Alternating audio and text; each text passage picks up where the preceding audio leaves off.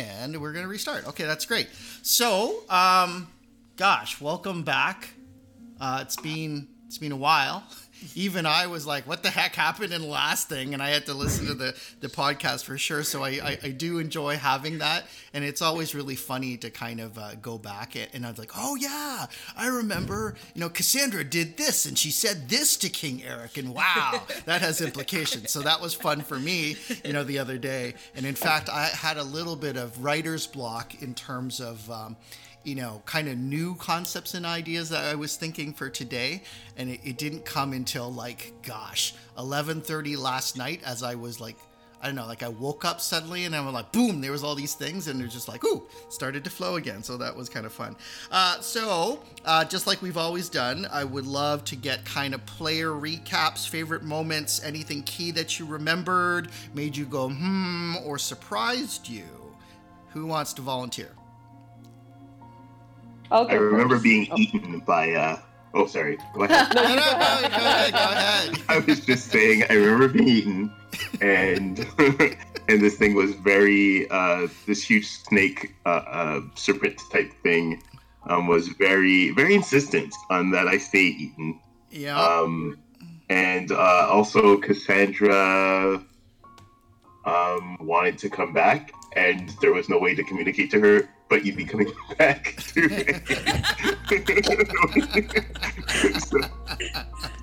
so after trying that for a bit, I was like, oh, okay, well, if you wanted it, maybe you'll figure a way out. Sure, come on down.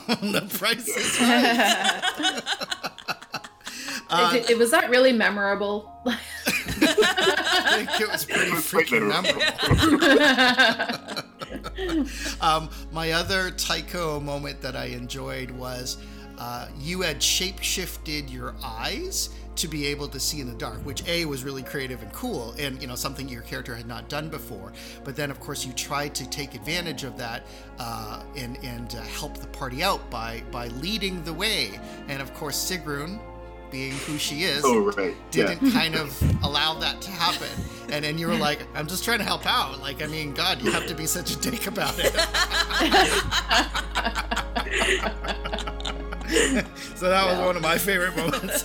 Anybody else? I forgot about that. Yeah, I know, and that's what I mean. I forgot about it too. And then when I heard it again, I was laughing. I was rolling on the floor. It was so much fun. Who's next? One of my, was when I was speaking to King Eric, and I had a mental block on everybody's names. So the only name I could think of was Florimel. And that's the only reason why I used her in my lie. And see, the funniest part about that, right? If you had lied about the names of the people, that I might have let you get away with it, but because you use something which is a logical impossibility, yeah, I know. she's well, Flora had twins that she was not aware of, and I'm like, she's right there. What woman is going to give birth to twins and not remember that she had twins? And I'm like, you're such a bad liar. So that was it was very amusing. But it wouldn't. That was me. No, I know, and that's what made it just so hilarious. The only two people I could remember was Corwin, which I didn't want to use, and Florimel. Now, I will say, as a sort of positive counterbalance to that, I really enjoyed what you did with the psychic battle with Florimel. Oh yeah, that was cool too. Because and again, this whole psychic thing, it's weird, and who even really knows how it's going to work, right? But I thought you responded very creatively, and then you made, and I think the important part is you didn't make it just a fight, right? It wasn't about necessarily causing damage. It was about creating subterfuge so that she would think that she had won, even though she actually hadn't. Right. And I thought that was really, really creative, and that was cool. So, but I don't know if everybody saw that I did a write-up, so you can read it if you haven't. Well, generally you have to give people a little bit more than 20 minutes. Yeah, I know, but at some point you can read it. If you Leah has already read it. I look forward to reading it later, Karen, because your writing has been really excellent. I really enjoyed reading it. Okay. Anybody else want to kind of volunteer? I have a funny one for Sigrun, but I want to hear, Sarah, your perspective as well. Well, I guess my perspective was just, like, okay, so obviously we got to get down there, into this tunnel somehow, like straight down. And I just couldn't see Sigrun like pussyfooting around, like taking all that time to like carefully navigate this descent. So nope, she's bold. She's just gonna do it. I just trusted that there was gonna be a safe landing. I'm glad you mentioned that, because that was my exact thing. Like the fact that you just jumped down, and yes, I know I described it as you like the stone hit the water. Right? But there was nothing to validate how deep the water was, right? Like, you guys did it. And like, I was just thinking, I don't know if you guys know Michelle, and he's like a GM who's often on the seminars, and he's all about, like my games are very realistic. And I was just thinking, like, if Michelle were the GM in this one, Sarah, your character would be dead. Right, but I think I'm going to give you a little bit more leeway, anyways. Well, it's a Sigrun thing to do. It absolutely was a thing. And you know what? And what I love about it is that you guys are taking these weird chances with things, like knowing that your characters are larger in life and you're Amberites and you're effectively almost like gods. Like, I think it's entirely appropriate to do all these kind of crazy things that you wouldn't do with a normal character in like D&D or something, right? So I'm really glad you guys are feeling you can do this and taking some liberties. Leah, what about you? She said her Wi-Fi died. Oh crap. Astrid. So Dwan actually took my most favorite moment was when Cassandra came back to us. I loved that. You don't even know that Cassandra's back yet. Well, but Katie the player did. I know. That was one of my favorite moments. I think that I kind of realized when I made this decision to get crushed, that I wasn't carrying any weapons. And for a second I was like, can I like retcon that of course I had like a sword or something? And then I was like, well, I didn't think of it before, so I guess not. And that has led me to where I currently am, which is like between for the a want big of worm a spoon, the whatever was lost, right? Yeah. But I'm also really enjoying all of Sorel's battle forms. Like every time Sorel goes into battle form, I just think it's exciting. Oh, that's cool. That's cool. Thank you. And I was just going to follow that up because one of the things, obviously, and I think, Sarah, you identified it or you deduced it correctly, right? This place has something more of the real, of Amber, and that is the reason why a shadow can't be shifted. And so it's interesting, right? Because in Shadow, assuming you guys have the real pattern, you can pretty much do whatever the heck you want, right? And you have a lot of control over reality. But the moment you get into a place which is actually doesn't allow that kind of shifting, it's like you don't have that power anymore, right? And so what was interesting, I thought that Astrid, you went and you looked for a torch, right? Like a very mundane, simple thing to do and very practical, and you kind of did that. But did you go look for rope? No, that could have been useful, right? and I was also thinking that would have been a really good opportunity for sorcery, right? So it's not something that has to be used immediately in the midst of combat, but because sorcery is slow but extremely flexible, you could have summoned a whole length of rope or something like that. So that could have been something that you do. So, don't forget your minor powers. Don't always feel that because you don't have trump, you can't do X, or you don't have pattern that you can't do X. There's always going to be some creative things. And, that's why Dwan's use of shifting his eyesight so that he could see in the dark like a cat, I thought was perfect. So that was really great. And last but not least, any other comments? I just want to add that I really enjoyed Katie's angst about being crushed. Just seeing the comments in the Discord over the last month, I've kind of enjoyed that. I'm sorry. As a player, I've enjoyed that. I mean, I can relate. Sigrun's not in the best of places either, but yeah. And Leah, any last thoughts before we, continue? I'm not sure if this has been mentioned yet because I disappeared there for a second. Yeah. But I enjoyed our progress down the well. Yeah. Mainly Sigrun jumping in. Yeah. And I like the conversation going so badly with Glaurung. He kind of crossed the lines. It's like Sorrel's no longer sad that they had to kill him.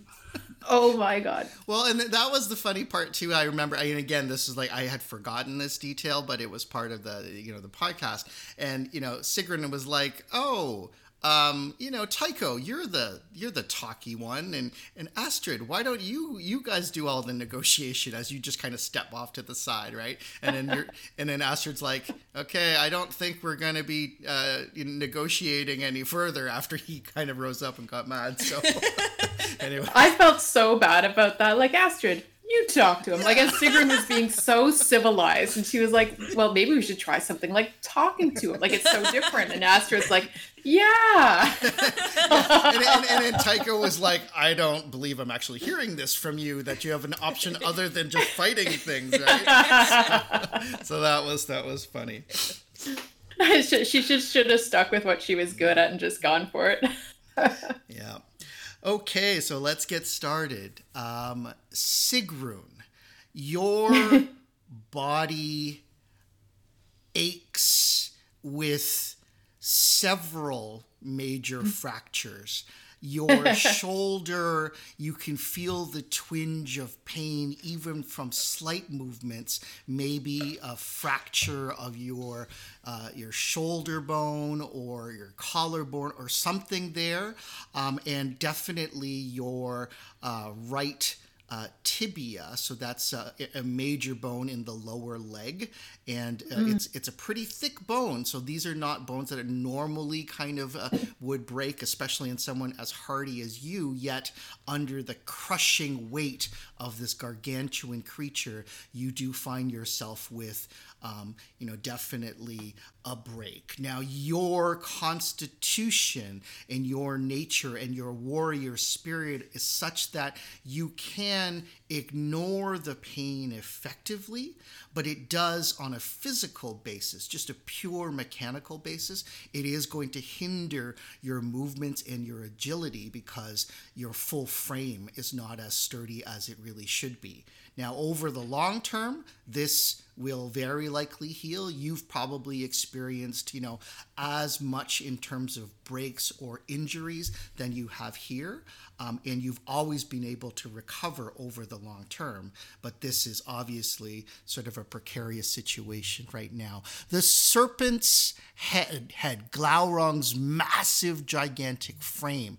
And now in the light that is being reflected, that scarlet and ruby shine that is echoing faintly off the remains of this room, you can see just how large this creature is. So the head span is like at least 4 to 5 times the width of your body, and so the lid that is there, even the teeth that are kind of sticking out, and the serpentine neck and all these other limbs. It is truly a gargantuan creature, and to a certain degree, not quite surprising that you're in the state that you're in. What do you do? I have Gracefindir buried in its neck, do I not? You do, absolutely. And I mean, it basically sits there, and I mean, it is carved so far in, it's like slid right through, through the neck, up through the jaw, into kind of like almost like the mouth kind of area, and probably into, brain matter or something like that. So it's definitely lodged there. Okay, I'd like to thrust it deeper and twist the blade. Okay. As you do that, you can hear and feel the death shudder of this creature. No longer surrounding it is that nimbus, that shield of golden energy. Whatever was powering that seems to have kind of died down. And as you twist, you can feel the hot liquid of some, blood or other internal fluids begin to just flow over your arms. And it recalls recalls in you those times in battle when you've had to be on the edge of sort of a blood rage, in the killing moment when you were on the field of battle, and just the hot liquid pouring over your sword arm and your other hand, it brings you almost into that state. Anything else that you do? As you if it's dead now, I'll pull my sword free. Okay. And is it still in the air? Like, is it about to fall? It is basically the whole body has kind of collapsed onto the ground. And because you were sort of attached onto it, basically you got slammed over there as well. But I mean, you've got enough natural agility to have stayed in a roughly upright position. And so, yeah, I mean, you can grasp your sword and you can start to pull it out. Okay, I'd like to pull my sword out, and then I think the next thing that Sigrun would do would be to run towards the jewel of the eye, and try to retrieve it. And again, with a clean, very swift, well-practiced motion, almost the reverse of your sword going and sliding into its sheath, you whip the sword out in a crescent shape, and it flings blood and other bits of its skin and bone out forward, just slicing so cleanly and so easily through, and your blade flashes with a bright red light as the arc of your swing cuts through the light that is reflected in the cavern. Sorrel, you remember these webbed membranes closing over your eyes as you released your body so that it could protect itself. You could have held on to your shape, but one of the things that you did was expand your body beyond its normal frame, stretching it to its, in fact, limit. And your body itself began to grow and to multiply and to lengthen and strengthen in every way. But the cost of that seemed to be the encroachment of these cilia-like tendrils of flesh and organic matter flowing over the wounds that you have taken in your body, the intense scratches of you being smacked against the side of the cavern with crystal and stone cutting into your armored form.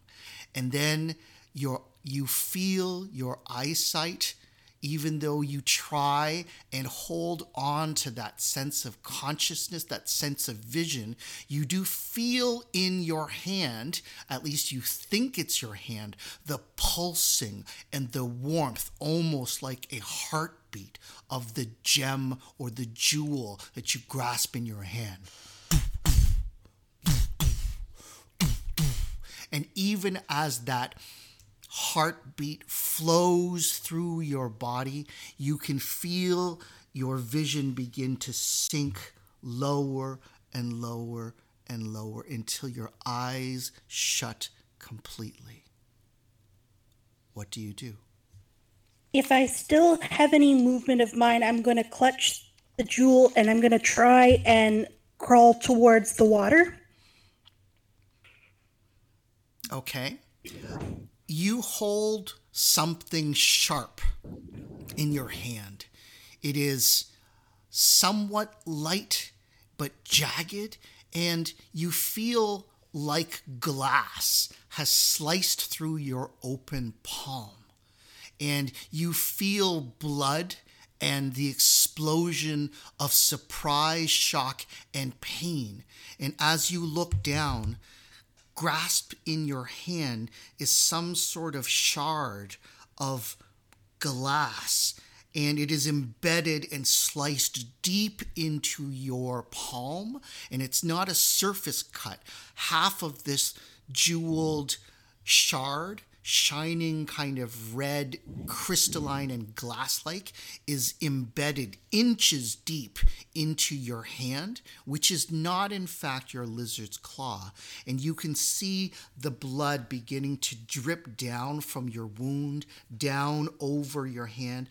And you raise your hand up just to kind of look at it, and all of a sudden, whoosh, there's this flash, and you see yourself in the mirror cracking and breaking, and you see yourself there pictured in that moment, your eyes and your pupils wide open in shock and remembered terror of your childhood. And you find yourself within that darkened room with the mirror that was the source of your nightmares, and it cracks open, and you can see your reflection, one half yourself with your blonde hair and your blonde tresses, but your eyes open wide in some type of fright and shock, and then cascading out, broken in all of the reflections of the mirror, is a horrible, terrible serpent-like creature, a hooded snake with fangs and eyes that glow red with malevolence. What do you do? I try and meet my own gaze of myself as a snake, because since I've been a child, I recognize that as part of me. So, in like this imaginary mirror that I'm seeing. Okay. And you try to reconcile your memories and your recollections of the immediate event, and it does to a certain degree. For a second, the shock and that remembrance of the serpent is no longer quite so terrifying, because it is yourself and you've made that acceptance. And as that happens, your reflection, or at least your perceived reflection of yourself, melds together, and you are one with the snake, and it is not a problem. But just as you do that, you see the other reflection, the shadow to your right side and the shadow to your left side, looking and gazing into you as two large, burly hands grasp onto your shoulder, tightening their grip. And you can see a glint of some sort of metallic object begin to basically flow quickly in your direction. Cassandra. Yes. I scream. and as you do, like, I mean, and you know, because you find yourself sandwiched in between this fleshy substance that seems to grip on all sides of you, you can feel the pulsing of what is some type of muscle or you know, sinew or something, and it's like moving and swallowing and undulating, and you can feel the pressure of this muscular tube basically, you know, contracting and expanding, contracting and expanding, and you are starting to be pulled down. And one driplet of a liquid actually pours over your hair, and another one flows into your open eye, and it burns with an acidic sting. And at that moment, you do scream out. If it's not shock or pain or even fear, definitely you are there. And then you can feel your skin begin to react as your entire, outer skin is covered with essentially a high-powered acid. You can smell it begin to smoke against your flesh, and the acrid tang of a powerful acid striking organic flesh and beginning to eat its way through and start to dissolve, you know, the hairs on your skin, you know, the particles of your cells, etc. And you can feel your clothing even start to whittle away. What do you do? Tycho, where the fuck are we? In the belly of a beast. You can, or where? So you can sense Tycho further down. In fact, he's not that far away. He's probably, but your sense is that if you think about your orientation in space, and it's really hard because it's dark in here, there's no light, you don't really know what's up and down, but your own natural sense of physicality as to where you kind of sit, you feel that wherever it is that you came from and you kind of dropped, because you can feel this residual gravity, it's pulling downwards, right? Towards Tycho? Towards where you believe Tycho to be. Okay. And so he is deeper and further within whatever this weird organic musculature. So if you want to join him, you absolutely can, but you have to either... That's not what I said. Where the fuck are we? Right. Okay.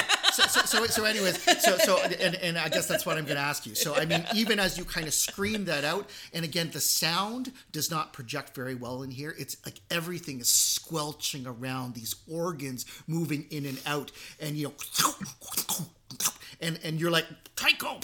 And like it absorbs the sound. It's not even that effective.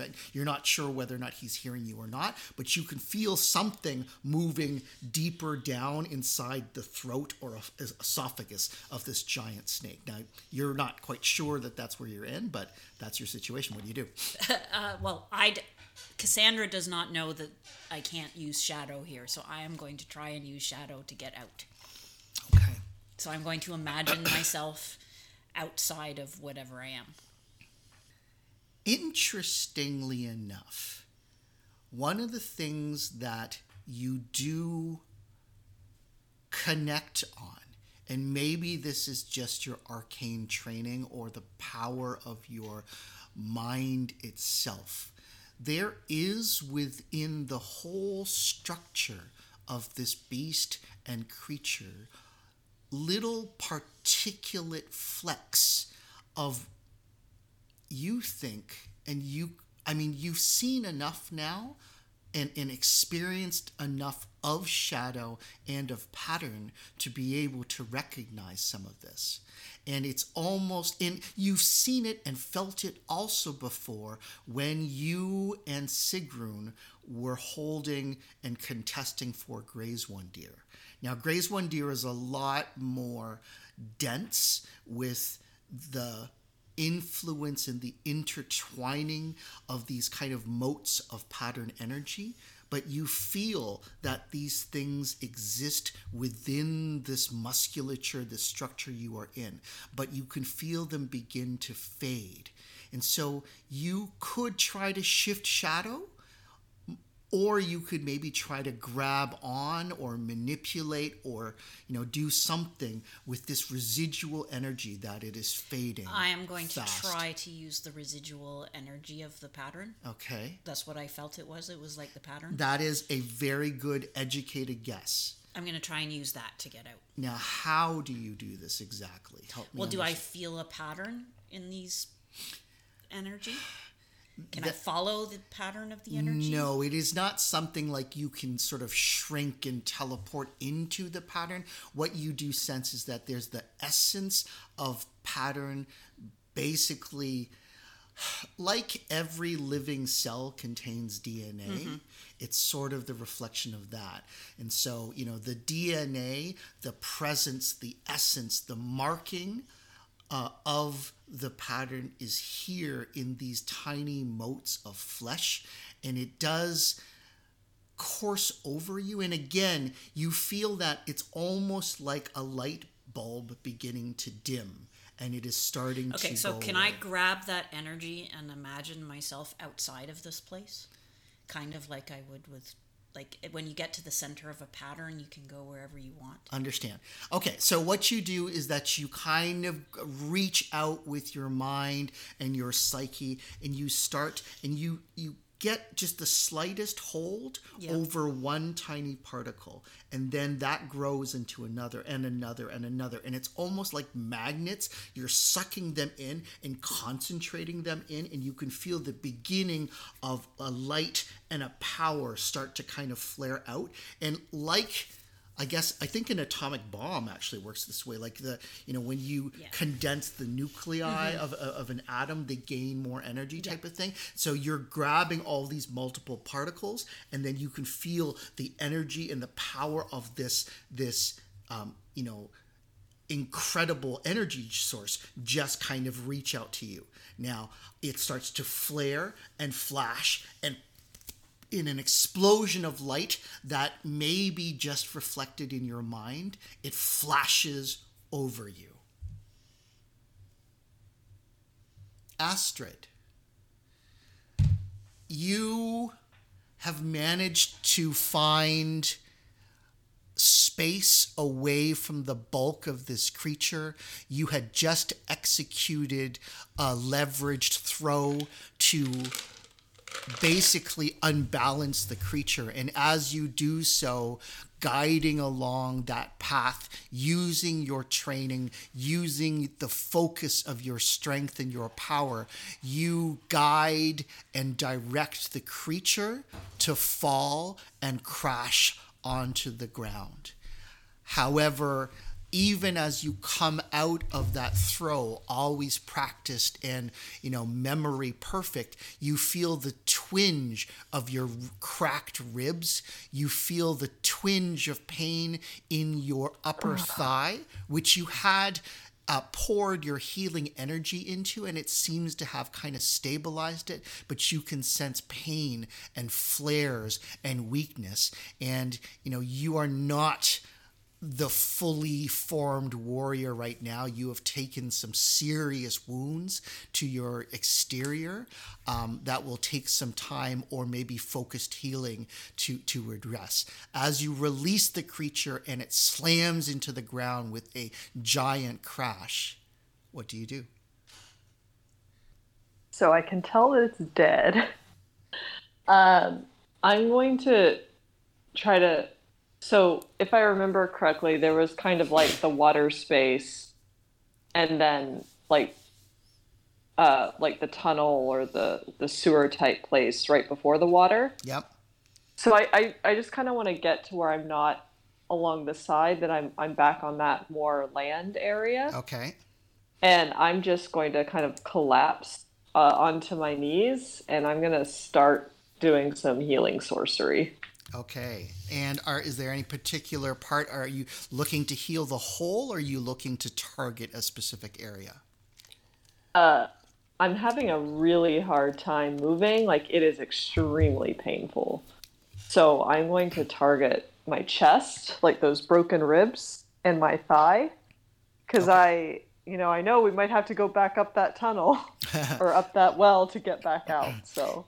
And that's where I'm going to focus. Yeah, as you kind of focus those power words and, link also to your own internal training, your energy, your mantra, your chi, those things connect, and you can feel the flesh, the muscle, the bone, and the sinew begin to re-knit and, pull themselves together. And the matrix of the sorcery and the power word act to bind those things together as you pour energy and healing modalities into your frame. And last but not least, Tycho. You sense darkness all around you, and you know where you're in. I mean, you have absolute awareness that you were swallowed by this beast. In fact, one of your armored kind of shards on the outside of your carapace was actually partially dissolved by the acid inside of this space. But all of a sudden, in front of you, you feel this flaring of energy, of light, of power, and it is starting to expand and basically break into this space, almost starting to light it out. And it feels like, you're in some sort of dark cavern or corridor or some sort of darkened room, and you can see just the pinprick of a golden light at the end of this space and this tunnel. Now, the surface of this creature's esophagus or whatever, the musculature, you feel it not really beginning to react anymore, and it's almost like the area that you are in is kind of stable, and you feel yourself being able to push against the sides. Oh, you can't hear. That's not good. Can other people hear us? Oh, no. Okay. Lost. Oh. Okay. Well, let's exit and go back in. Oh, see it, guys. Can you hear us now? I can hear you. Okay, so it must have been just lost. Okay, that was weird. Yeah, because it wasn't green, but now it says voice connected. So you guys can hear us now. Okay, so Yeah. I was going to Dwan, and what specifically had I started to say before? You had said the esophagus, and you feel it, and that was pretty good.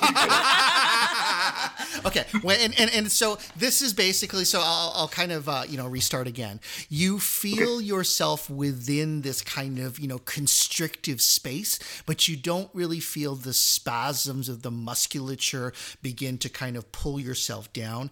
You remember how your armored carapace, part of it on the shoulder area, had started to melt away because of the the acid, but you managed to kind of anchor yourself and basically stop yourself from flowing down. And in this space, in this darkness, you realize, and it feels like, and you hear and are listening, and you can hear just the droplets of water or some sort of liquid hitting the ground, drip, drip, and echoing throughout this darkened chamber. But at the very edge of your vision, somewhere away, you can see a pinprick of light. Okay, so I start pulling myself towards that golden light. Okay. The light shines closer, and it's actually very close within reach. Now, there's an oddness to it, almost like, the source of light is so tiny and so small that it doesn't have a strong reflection or a strong source that is illuminating the area that you are in. And it's almost like, again, it's just this pinprick of light, but it increases in brightness and intensity, even though it stays the same in size. And you almost feel that if you wanted to kind of reach out, when you are in the dark and you squint at a light that you can see, is almost these kind of beams of light that kind of flash out and sort of intensify. Have you guys ever experienced that before? So it's that sort of thing, but imagine that happening and then the source of the light just expanding and becoming more and more intense. So it's almost like as you concentrate towards the source of that light, it gets brighter. And as a result, as it's getting brighter, these little tiny lances and pinpricks of light, they get closer to you, and it's within reaching and touching distance. What do you do? All right, so I kind of reach out with my mind, and I'm trying to pull myself towards it and kind of focus on it. Okay, and but I can go ahead. Yeah, go ahead. Go ahead. I was just saying, I continue to pull myself as far as I can, but my main focus right now is trying to focus on it and trying to use my will to either pull it towards me or manipulate it in some way. Okay, and then again, and you've been here before. This light basically explodes into your immediate area and floods into this light, and you see yourself holding your sister. And again, this is your younger self, your child self, remembering running out of your mother's arms onto the beach, into the area, the dressing room, and into that darkened tunnel where you hear your sister screaming in terror. And you start to put your hands around her in this kind of hug, and you can kind of see her holding at the sides of her face and her eyes beginning to open wide. And then you see all of a sudden, as she screams, the mirror in front of you shatters into 100 pieces. And then you see also behind you these hands, large, hairy, muscly, and the reflection of some sort of white clothing behind a mask, and these two large male faces looking and reflecting at you right out of this mirror vision that you find yourself in. And a hand clutches strongly upon your shoulder and begins to squeeze and pull you away. What do you do?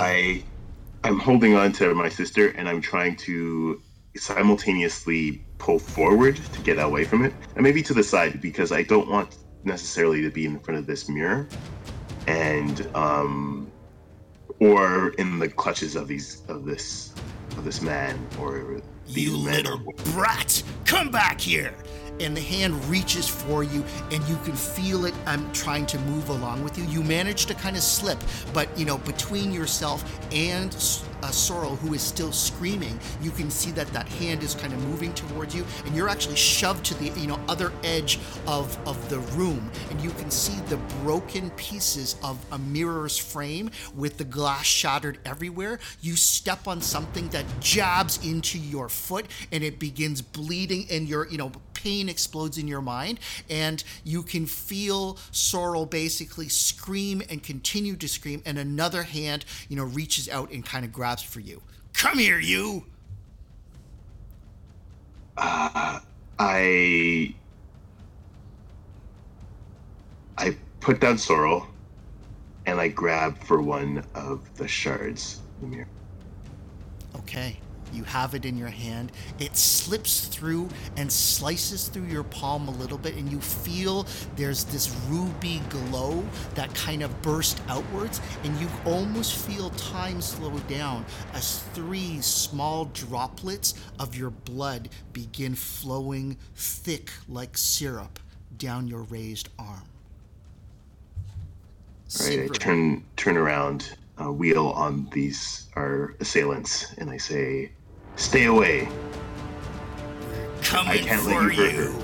And it rushes forward with 2 hands outstretched, the other one standing in the back, his fist raised, and they come towards you. All right, Astrid. Not Astrid, but Sigrun. Sigrun, you pull the blade out, and you stand to the edge of this creature. Now you can see on the other side of the serpent's head and coiled around the neck area of the serpent itself, basically the form of Sorrel. And you actually only guess that is Sorrel because it doesn't really look like her. Normally, you've seen her combat form and even her avatar form to be something more like, a half humanoid, and the lower half in like a snake's form, and there's definitely reptilian edges. But there is something even more about this, and it's almost like you can see one hand over to the left, and grasped in it appears to be there's a golden chain that's holding onto it. But then, going into the rest of her body, it's bloated, and it's almost like, 2 parts of a snake that are kind of melded together and joined almost like they are blossoming and multiplying and stuck together, and a thick skein of mucus and these wiggling kind of cilia are wrapping around and growing rapidly over the entire surface, almost creating this pulse of a pattern that seems to flow everywhere down her now very worm-like skin. And it's almost not serpentine-like. So the serpent, has, basically these scales that kind of follow everywhere, but it's almost like, the serpent part has kind of stretched beyond, and there's just this kind of protoplasmic goo that is binding the bits of her serpent form together, and you can kind of see it stretch. You see part of her head and her eye, stretch in your direction, and the mouth sort of stretches open, and all this. Can you guys hear? You guys can hear, yeah? Yes. Okay. And all this kind of mucus, kind of as the mouth opens, and it stretches forward almost like this membrane that just kind of oozes upwards. And her eyes start to make, well, they're not really her eyes, but these weird membranes that cover both of her, what used to be her eyes.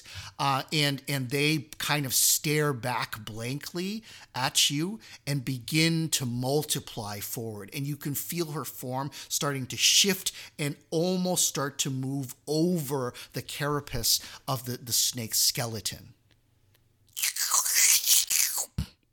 What do you do? Does it look like she's being overtaken by this mucus?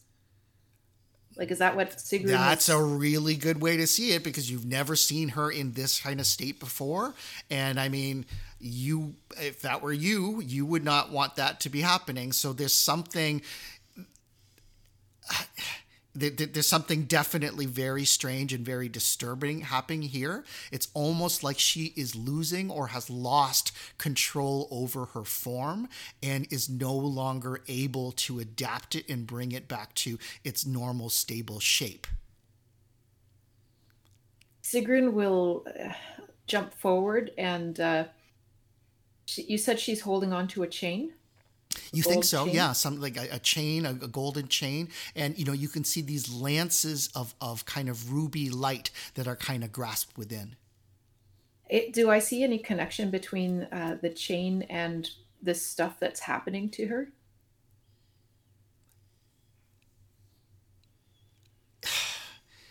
You're not a sorceress or a person who's really trained in arcana.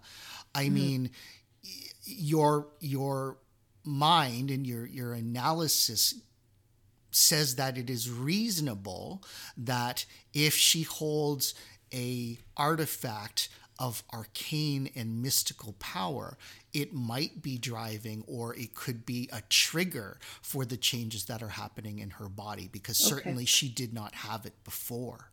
Then with my good foot, I will stand on my broken leg, or kneel. No, I'm going to stand. I guess I have to stand and kick the chain out of her hand. See if that stops this process from continuing. Okay. Sorrel,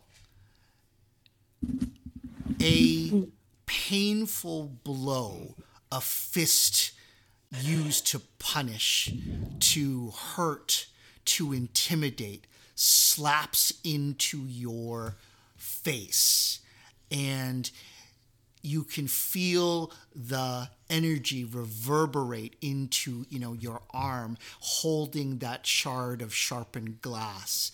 And you can see the menacing form of these orderlies. And you look into their faces and you can see the blankness of their stares, of their alien cold eyes reflected back at you. And they almost appear to be the eyes of insects, that multiple compound effect. And you can see, like the multiple shards of the mirror that you can see just reflected in their eyes as they open up and come after you. And you can feel the fist raise forward and come down to strike. What do you do? I try and dodge the strike. I'm terrified of these creature men things. Okay, so I try and pull away from them. Okay, so you pull away from them. Now, you do have a shard of glass in your hand, and you know that it is sharp, and it is something which could potentially be an improvised weapon. And you feel your own blood kind of, basically kind of collecting there, and you know that you picked it up, and it's large enough that you could potentially use it to kind of fend it off. Now, as you do so, you kind of move off to the side, and your body just kind of pulls away, and then that sharpened there, and you have a moment now, this opening where you have the ability to either pull away or to strike. What do you do? I'm going to strike. Okay. And you lash out, and you can kind of see these inhuman faces kind of come closer, and almost like these mandibles begin to chitter and kind of echo at you as they come closer and closer. Cassandra. Yes. All of a sudden, Tycho's fist an armored shell slams into your body and basically rakes across your open shoulder, and you can feel the muscle and the blood begin to tear. And it is a powerful, powerful strike. And, it took you off guard because you just didn't expect it. You saw him come out, and then all of a sudden he is coming for you and he is attacking. And, that enough is able to shock you out of that kind of immediate state. What do you do? Do I still see the light? It is there and you have it held on to. You've got that kind of a little bit of power, but the shock of the blow to you also came as a surprise. So you sort of lost the immediate control that you had over that. So you basically have a choice: defend yourself physically or try to reconnect with that energy. I want to reconnect to that energy. Okay, now potentially if you reconnect to your energy, you're going to be left open. Yeah, I know. Okay, that's it. Just making sure that I understand. All right, Astrid, you see and feel something really disturbing going on. And in fact, what you see is Sigrun starts to kick out at what appears to be the form of Sorrel. And Sorrel's mutated, flexible protoplasmic form flows over, and basically the shard of this crystal light starts to move towards, and you can see it like two blades almost about to kind of clash together. And so this blade is arcing towards her, Sigrun's foot, and Sorrel is kind of striking out towards it. And so you can kind of see this almost in slow motion, this kind of happening, and you're too far away for this to immediately kind of impact and figure what's going on. But then, you can kind of see this, and definitely there's stuff going on. You also see within the throat or the midsection of this creature, there is violent struggling movement inside the esophagus section of the neck. And it's almost like, what's within there is kind of struggling and pulsing forward. Whereas the rest of the snake, its body is still and not moving. It's almost like in a localized area in the throat, it's like a death throw. What do you do? So seeing that strange shard kind of come up off Sorrel towards Sigrun. Yeah. I look at Sigrun and I yell one of my power words. I yell, "Beast mode," to try to give her some extra amp. And then I start trying to make my way. Can I use 2 power words? Not effectively, no, not within one quote-unquote round. But sorry, I wanted to understand, who is the target of the beast mode? Is it you? No, it's Sigrun. It's Sigrun.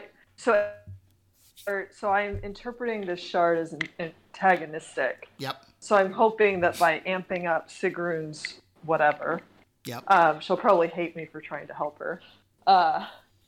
She can battle off the shard. Okay, perfect. All right. Then... and I'm going to start making my way in that direction. Yeah, and you spring into action, and you should be able to, basically reach that area, within like the next, like with your next move. Although like you've managed to heal yourself enough that, your frame is stable, it still hurts, but you're able to kind of move forward. Okay, so then... now, even as you start to kind of get up, you suddenly see escaping like mist, from an area behind the darkness in between a column and near the water. It's almost like a whole flood of smoke and mist begins to filter into the entire area. And it's like, boiling steam or some sort of rapidly expanding gas and smoke that begins to flood into the entire area. It has this thick, acrid, almost sour smell to it, and you now are not really able to see. The whole area is obscured. You can see just the faintest glint of like a ruby light, but even that fades into the background as this fog or this steam starts to cover the entire area of the cavern. Tycho, you have. Okay, and I guess I'll say the hands kind of reach out to you, both of these armed orderlies looking with their insectoid alien eyes into you, and they're coming forward. One is moving to strike, the other one is looking to grapple. You have a choice. Well, you have different things that you can do. I mean, you could actually try and fight with them directly, match strength for strength. You could move away. You could actually attack them with your armored form. It's really, up to you. What do you do? I'm going to attack the one who is trying to grapple me. Okay. And also grow an armored form to stop the other one from stabbing me, basically. Okay. As your armored form, it's almost like a simultaneous reaction, and it's so fast. You kind of grab onto this other one, and you kind of yank it forward, and it's pulled into your grasp, and you have a very strong grasp on it. And then the other one kind of, its fist crashes into your armored form, and you can see him recoil in pain as his fist and his arm kind of crashes and basically carves into your jagged armored form, and you can see just a spurt of blood just kind of explode off of it. Okay, so you've got control over the one that is trying to basically grab you. What do you wish to do? I want to throw him. Going back to my the exhibition fights I had with Astrid, and where she always beat me. Okay. But I think, even though I'm not at her level, I can still try to judo flip this guy, maybe right into the other one. Okay, perfect. All right. So then, Sigrun, your foot crashes into Sorrel's hand, and you knock the hand backwards strongly, and Sorrel, you sense this orderly or whatever basically kind of crack into your body, and your hand begins to kind of break. And in fact, you lose your hold over that shard, and it begins falling away from you. And Sigrun, you've managed to kick it off, but it is still captured. And although it falls off to the side and is now out of her actual grasp, you can see that, wrapped around her hand several times is the chain itself. And so it is physically preventing it from falling off of the body. Okay. So then, Sigrun, what do you wish to do? I will go and unwind the chain from around her hand and take it off of her. And once I have it free, I will leave it on the ground and just guard it. Okay. I'll move it a few feet away and guard it. All right, so you kind of grab onto her arm, and even though, and as you do so, you can feel these almost protoplasmic cilia begin to flow over your own hand and start to close and form a membrane that kind of wraps, over it, and it's starting to flow over your hand even as you're grasping onto the chain. Do you wish to retain a hold of the chain, or are you going to let this protoplasm kind of flow over your own arm? Ew. What are you going to do? Well, you know what? Sigrun would... she's almost tempted just to cut the arm off. Okay. Cut the arm off to save a life. She'll let go. Okay. She'll look at the others, and she'll say, I fear this goo may take over Sorrel. It may be the only way to save her. And she'll point with the sword at Sorrel's arm, and she'll say, "What do you think?" Okay. Because she knows that if she cuts off Sorrel's arm without consulting everyone, that that might not go well. So the problem with all of this is sort of the moment in which all of this is happening, and you realize that you no longer can see anything because some choking form of smoke has begun to pour into the area, and really it's more almost by feel. Now you have your hand, so you said you let go, right? And so you're trying to pull away from that kind of goo that's kind of flowing over, and you say those words, but you almost feel that within this dense humidity and the fog is that the natural acoustics of the cavern is not even as reflective as it is. It's almost like the moisture and the humidity acts as a bit of a dampening field. And it basically, you're not sure whether people are even necessarily responding to you, but you can hear some footsteps bounding quickly over, to the right and to the back of you. And then again, you hear almost like this smoke just filtering into the room, and then the very disturbing noise of Sorrel's protoplasmic form beginning to kind of, like an amoeba, flow open and over. And there's definitely something weird happening inside the torso of this creature where you last saw Tycho. Okay, so yeah, go ahead. Yeah, like if that's it for Sorrel, and I can't see that well, but I can see something going on where I last saw Tycho. Okay. I would rush there instead. I'm going to abandon Sorrel and take my sword and try to cut the creature open where I last saw Tycho, or where this is moving. But I would do it very carefully so as not to hit the exact place where I see movement, but to cut near it.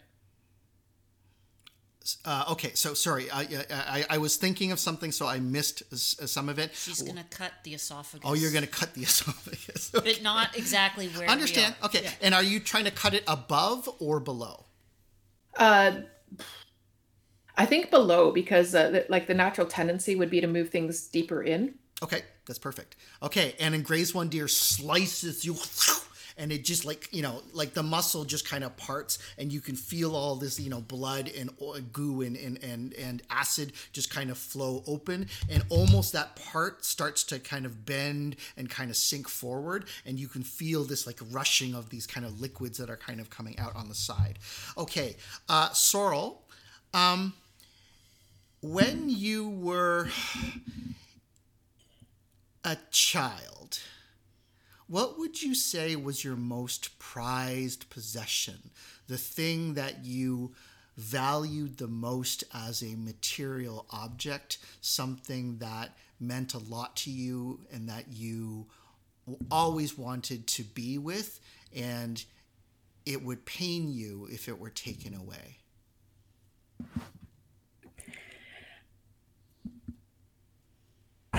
I think I had like a small harp or a lyre. It was like what I would go and do to calm down. It was like almost like a toy of an instrument, but I loved it, and I would carry it places even though like that was not appropriate to bring it. Okay, so you see this orderly, and although you've managed to kind of move out of their grasp, you can see that it has gone into your kind of toy box and into your shelf, and it's basically taken it, and you kind of scream out in rebellion and that sense of injustice as it looks back towards you. It takes the harp and then starts to leave the room. What do you do? I'm going to chase after him. Okay. So you begin flowing after them. Now, let me ask you what you are doing with your physical form. This other being, this creature, he is fast, but seems to be moving almost with a little bit of a limp. And you can, with your form, if you can regain control over it, it sort of depends on what you want to do, right? You're finding things a little bit sluggish and a little bit kind of strange to move right now, but it may be because you feel that your body has almost kind of let itself solve its own problem as opposed to allowing you full control. So what do you want to do? You want to let the form continue to guide you and just kind of, act along, or do you want to take more active control over what it does? I am going to let it mostly do what it wants, but I am going to like put the emphasis for myself on speed, on just catching him. Okay, wonderful. Okay, so then, interestingly enough, what happens is that your body seems to take on characteristics of what this Glaurung had, and these kind of where instead of you had just the your torso and your tail, kind of there's these almost like multiple legs, like centipedes that kind of sprout out to the side, and like a human centipede, like you're just pulling yourself forward, and you slither through the goo, slither through the thing, and you can kind of see the orderly right there in front of you, and he's looking back and he's got your prized possession in your hand, and you flow quickly towards his position.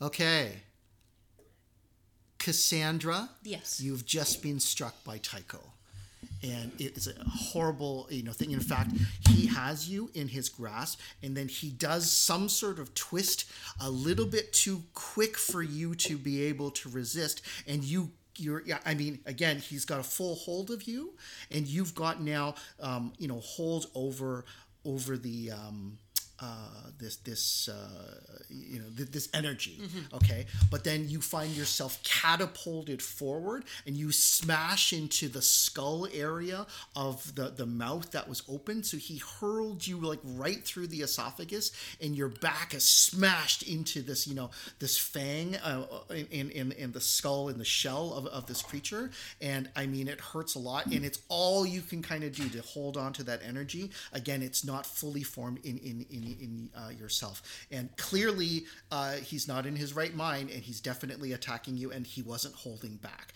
That hurt, and it hurt a lot. What are you going to do? How far away am I from Tycho? He's hurled you maybe a good 10 to 15 feet, and so you have an opportunity if you wanted to try and crawl out of this space. If I crawl out, will I lose my connection with the particles? You do sense that the connection with the particles is localized within this beast. So potentially, if you step into the outside, I will lose it. Potentially, you don't know. Now, what do I feel that I can do with these particles? Like, do I feel that this is like important to hold on to? Because I was trying to use it to get out. So if I'm out, you feel that you can manipulate it to a certain degree to take on form and shape. However, it's almost like a spider's web. It's very gossamer, and it is very light. You could kind of stretch it like Play-Doh, or maybe like pasta, or like noodles, and kind of form it into a shape or something. But again, this is something that you're not really experienced with doing. So either you could drop it and just, take the easy way and basically go out, and... Can I spread it over Tycho and then pull him out as I go out? I think you could spread it over Tycho and go out. I don't know if you could pull... Well, that's what I want to try and do. Okay, fine. And then you can see these almost web-like strands of this energy kind of pull out and stick to the sides of the snake itself, and then envelop Tycho. And once you feel that kind of into place, you actually start to back out of the snake's mouth, but can't get out fully. Okay, so then that's cool. Astrid, you see Sigrun basically, actually you don't really see very well at all, in fact. Yeah, so you hear movement, like this large kind of serpentine bulk running after or slithering after something which is on the other side of the snake's body. But that's really all you can see and feel. What do you do? I know that Sorrel is in that direction. If I just keep running, am I able to find her? Yeah. In fact, okay, yeah, you're able to. Okay. So what I want to do is try to make...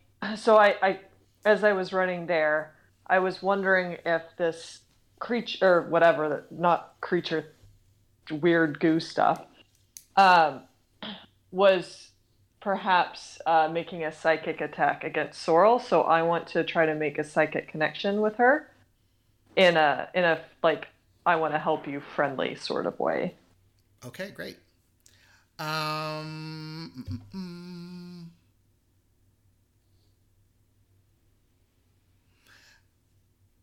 Okay.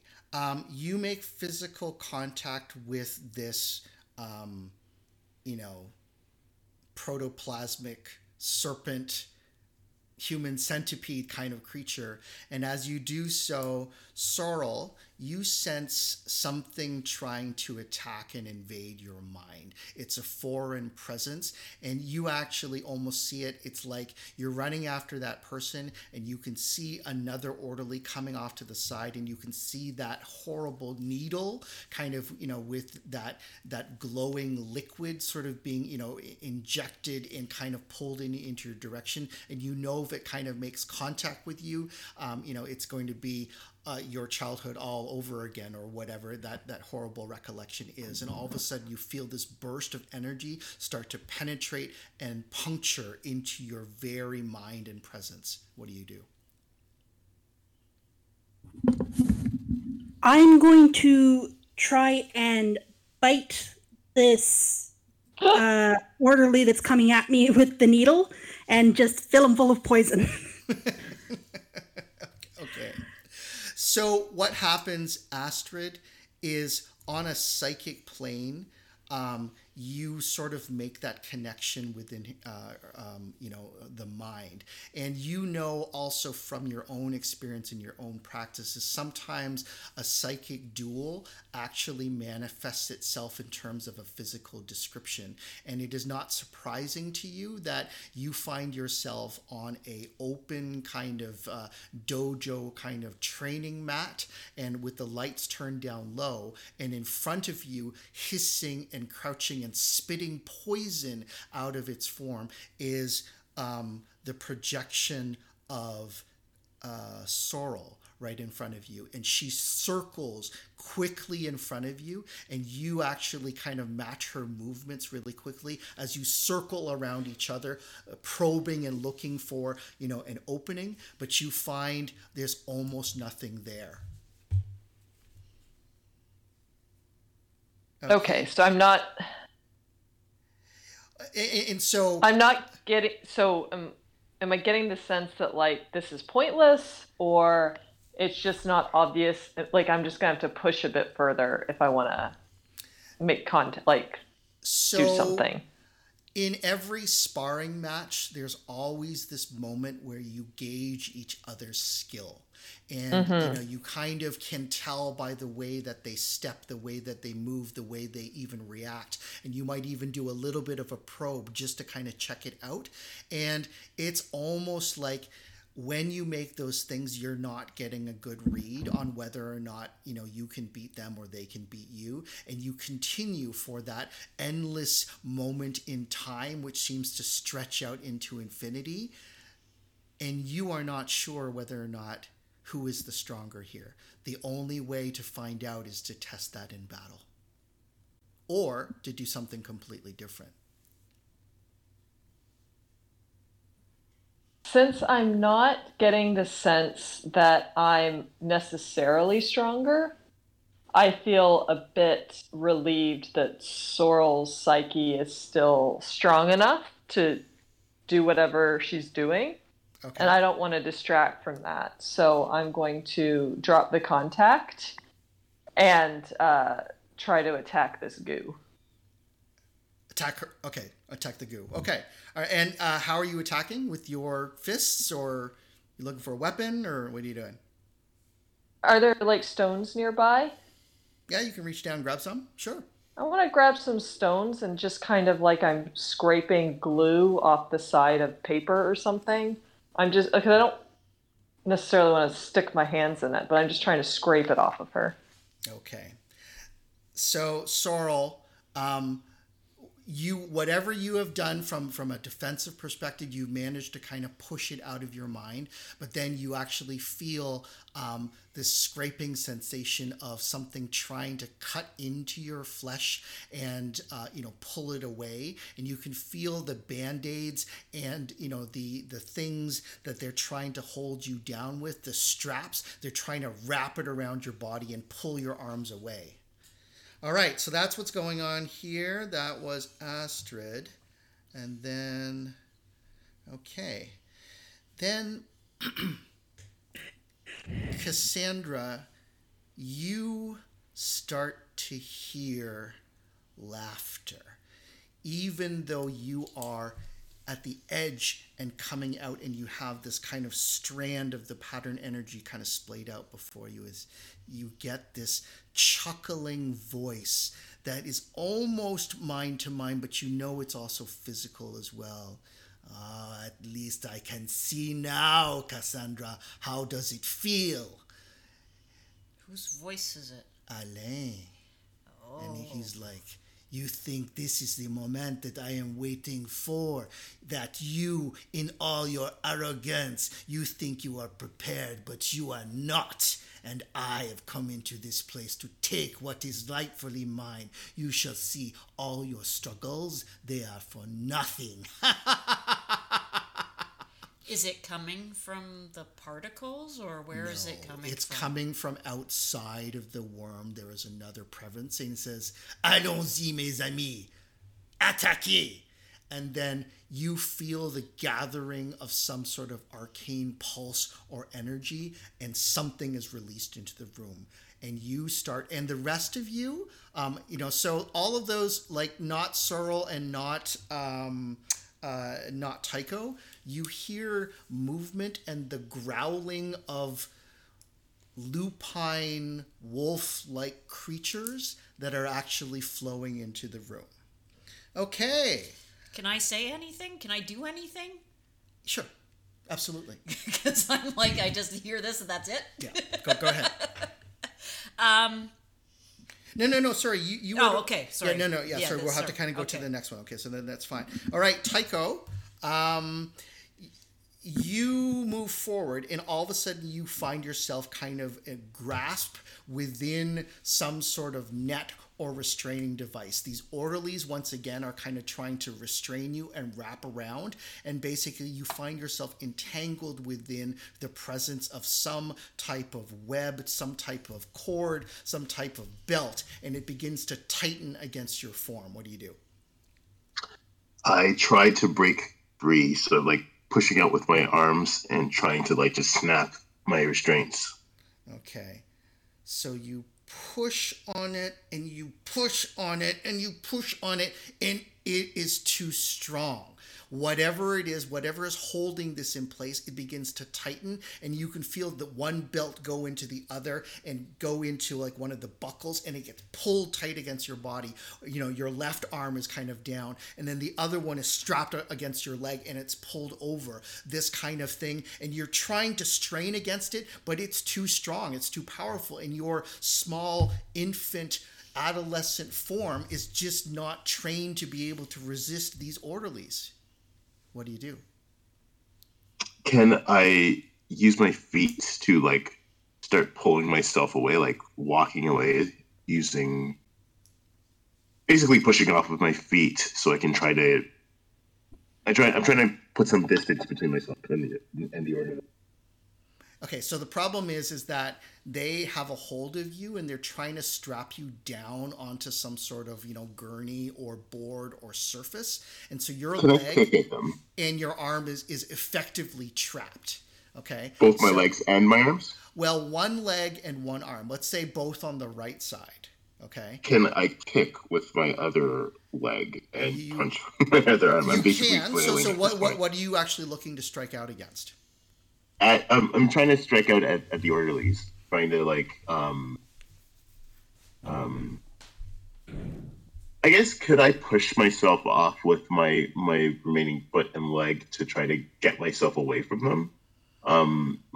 Sure, it's going to be awkward and weird and clumsy, but like am I being strapped to like a table or something?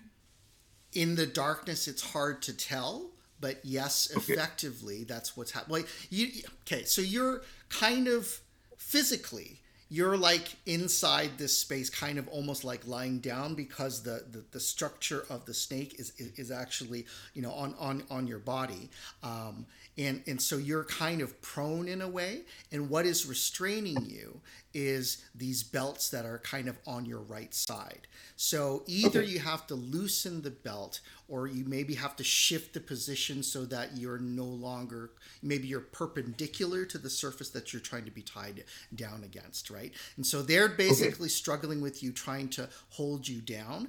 And on the right side, they've been successful at doing so, but on the left side, they're still coming at you. And so, you know, you could attack that if you wanted to. It really kind of depends how you want to approach it. Okay, so I think what I want to try to do is something similar to what you said. So kind of come up so I'm perpendicular, so I'm on my side. Okay. I'm on my right side, so that it's harder to strap me down. And then with my left, that's free, I will try to loosen the restraints. Okay. Right side. Yeah.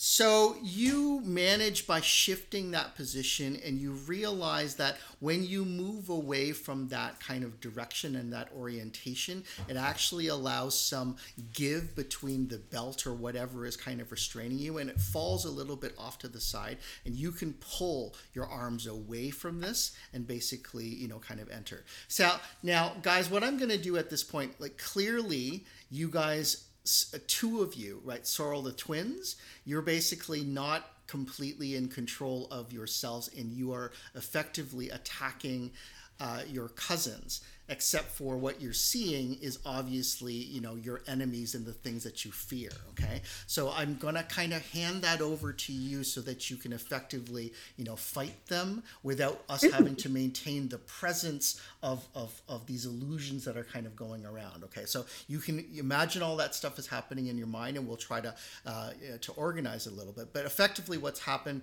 in this case, right? So there was that golden web of energy that was restraining you from one direction, and because you were able to shift where you're coming out of, it no longer, you know, restrains you, because you're not trying to force your way, you know, through it. You actually withdraw against it, and you're able to kind of, you know, exit. And so you can see behind you now, crawling into this space, there is an opening in the light, and you can see another orderly, and this orderly is Sigrun, kind of coming through. Okay. So, I guess I'm going to be attacking. Was I able to? So when I loosen myself, do I have more control over where I am, or am I just? Is it still I'm behind this golden? So you've managed to release yourself entirely from that restraint, and you kind of, you know, are pulling away at the buckles and things like that, and you have full control over your environment and your body. In fact, you don't even see the other orderly, who is Cassandra. She has gone somewhere else, and you're not quite sure where they are. You can see this kind of shadow move into this other space that you're in, and so you're kind of free to do what you want at this point. Now you realize, like, outside of the illusion of what's happening here, you're still inside the esophagus of this creature, but then Sigrun has sliced that open, so there is an opening there. So if I think what I would be trying to do is in my in the delusion, I would be trying to grab Sorrel and escaping with her, because clearly two of these orderlies were pretty strong, and it's more important to get Sorrel and I away rather than trying to fight them. Okay. So I think I would be trying to do that. Okay, so as you kind of emerge into the area, you actually step out and move outside of the snake's body, and you don't see your sister. The whole area is enshrouded in kind of darkness, but you do see an orderly that is Sigrun kind of stepping aggressively towards you. Okay, from that, I'm going to go on. Sigrun, you see Tycho emerge from the snake skin, looking a little bit kind of wild and crazy, definitely covered in goo and all this other stuff. What do you do? Well, he's coming out, right? So he's okay. Has the movement inside the serpent otherwise come to an end? You think so. You think so. Okay. And looking around, do I see anyone else? Well, now you heard that laughter, and you also heard those wolves kind of step out. And you don't know who Alain is, but it's basically there's a voice there that is taunting, using kind of a French kind of accent, if you will, and seem to have, directly address Cassandra. And do I see Cassandra? No, because the whole area is covered in smoke and fog. So you don't even know they're there. If you had a way of piercing the smoke and the fog and the mist, then you would be able to see. I mean, you can hear stuff going on, and you're skilled enough as a warrior to be able to interpret some of that, but you can't see it. Yeah. I think I'm going to... I'm going to use a power word, Thurisaz, a sorceress disrupt. Okay. To disrupt the sorceress or magical energies that are in my immediate vicinity to see if I can see things a little bit better. Particularly, I'm most concerned about the wolves and that voice and anything that it might be doing. So like the fog, I'm associating the fog as being a part of all that. Okay, that's good. Okay, so what you do is you kind of, lance out in that direction, and then out comes, your power word, and your power word strikes against something, and you feel that whatever presence is there, the source of that arcane energy, it is stronger than what you are able to generate with your power word. And your power word almost deflects harmlessly off of this, and you hear Alain's laughter just echo throughout the room. Then I'd like to exclaim out, there's this sorcery does not fool me. We will see, warrior. And she's just hoping that everyone else heard that. Okay, yeah, and that definitely did kind of come in. Now, Sorrel, you have now, basically you can see Sigrun in front of you, that kind of orderly, and she's yelling out in some weird alien language, and you feel that she's trying to summon, some of her, her companions or whatever, and you feel almost like these alarms start to go off inside the space, and these red flashing lights, this ruby color begins kind of flashing around and lighting the entire area. She stands kind of before you, grasping your harp and holding that against her chest, keeping it deliberately away from you. What do you do? I'm going to try and get bigger for one, and I'm going to try and smack her with my... Okay. Okay. Like, I'm trying to get too big to be strapped down because Right. I think that's still something affecting me. Okay, now Sigrun, as you kind of lose your immediate focus, to kind of focus on the sorcery and focus on this kind of situation, you kind of not quite forgot, but you then remember and you see Sorrel, and her form, now horribly distorted and distended, kind of flows over you and basically crashes, and that further disrupts the thing that you're doing, and this kind of poison begins coursing into you, and it's all you can do to try and kind of fend this off. Gross. All right, Cassandra. Okay, so what do I see when I come out? You come out, you see the whole area covered in smoke. You can see these kind of dark shapes and forms start to move, and you can hear them like these wolf-like shapes padding lightly and starting to circle around. You heard, but are now no longer hearing Alain's voice. It's somewhere basically, in the immediate area, maybe within like 50 feet or something like that away from you. But you would have to kind of turn around and basically face that. So, behind you is the snake. Tycho is not coming out that you can feel, but you feel that, around you, somewhere out there is Alain, and somewhere is out there are these wolves or whatever Can creatures I he's actually sense summoned. where Tycho is? You can, but he is no longer contained within that web of pattern that you summoned. Okay. He's actually backed out and come out the other area, and you can feel that you think Sigrun is on the other side. Okay, I want to search for his mind with mine. Oh. Can I do that using my psyche? So psyche's always maintained by a physical touch, unless you have another mechanism to connect. I can use my power word with the psychic connection. All right, so you do that. Okay. Don't I get to say what I do with Sure, it? please. Okay, so I'm I sorry. want to do a psychic connection, and I want to change what he's seeing so that it becomes what's really happening instead of whatever's in his mind. Because I figure out that he's attacking me because something's happened to his mind. And since Alain is there, I know that he's got high psyche, so I know that Alain is probably playing with people's minds. Okay. So, Tycho, another flash of light. Tycho, do you have any type of defenses against psychic intrusion or magical connection? Not that I can think of. Okay. This flash of light, again, within the tunnel of your perception, grows brighter and brighter and brighter and flashes in. And all of a sudden, Cassandra, you can feel the magical... There is sorcery present that is connected to a tendril of something you don't understand, and coming out of that is a psychic control, which is basically connected into Tycho's psyche. Can I break it? How?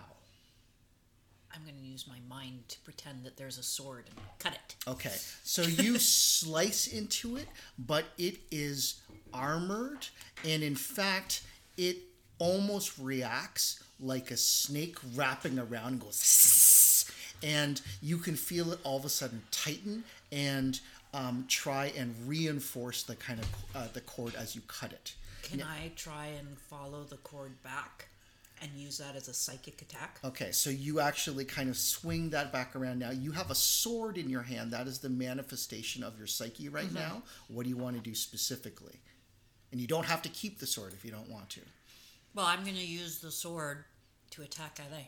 I'm going to, attack him at the other end. Okay, so then you basically, move psychically through that space, the rapier kind of held out in front of you, and then you can feel like this barrier. What happens is that this tendril seems to be almost, stretching out into space, but then multiplying around it is like a vein.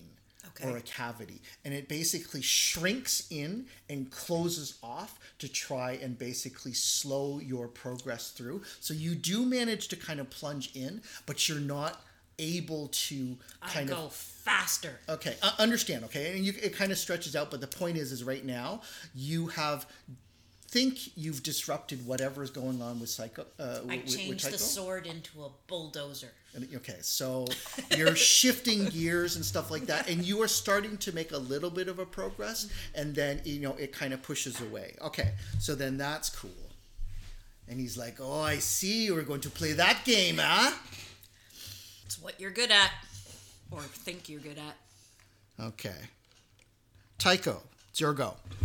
All of a sudden you feel freed from what it was, and then you kind of come out of it for a second, and you realize that whatever that flash of light was, Cassandra has kind of freed you from that, and all of a sudden you have your normal faculties, and you kind of see Sigrun in front of you. You see your sister's horribly shifted form also kind of moving kind of towards you, or at least you think you can see that, because you still do have your kind of cat eyes. You, out of everyone, are able to kind of see this kind of stuff. So what do you do? So is Sorrel still attacking?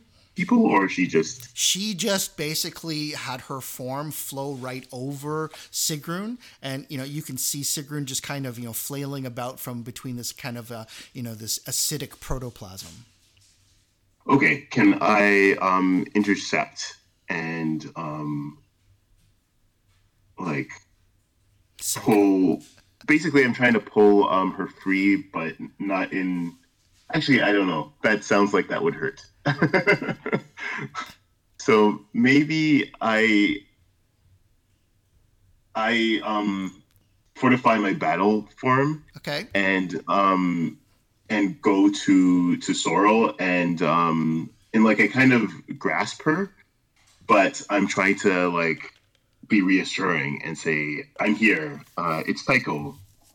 Sorrel, are you in there? Come back to us. Okay. So can I start to try to use my in this case it seems more like I should be trying to use trying to connect to her psychically, even though my psychic is probably the worst of the lot here, but it does feel like that's what I should be trying to do. It's up to you, man. What do you do? Yeah, I think while I'm touching her, I'm going to be trying to also, because I need to be touching. So I'm basically embracing her and trying to reach her psychically. Okay. How do you wish to appear on the psychic plane? What manifestation does it take?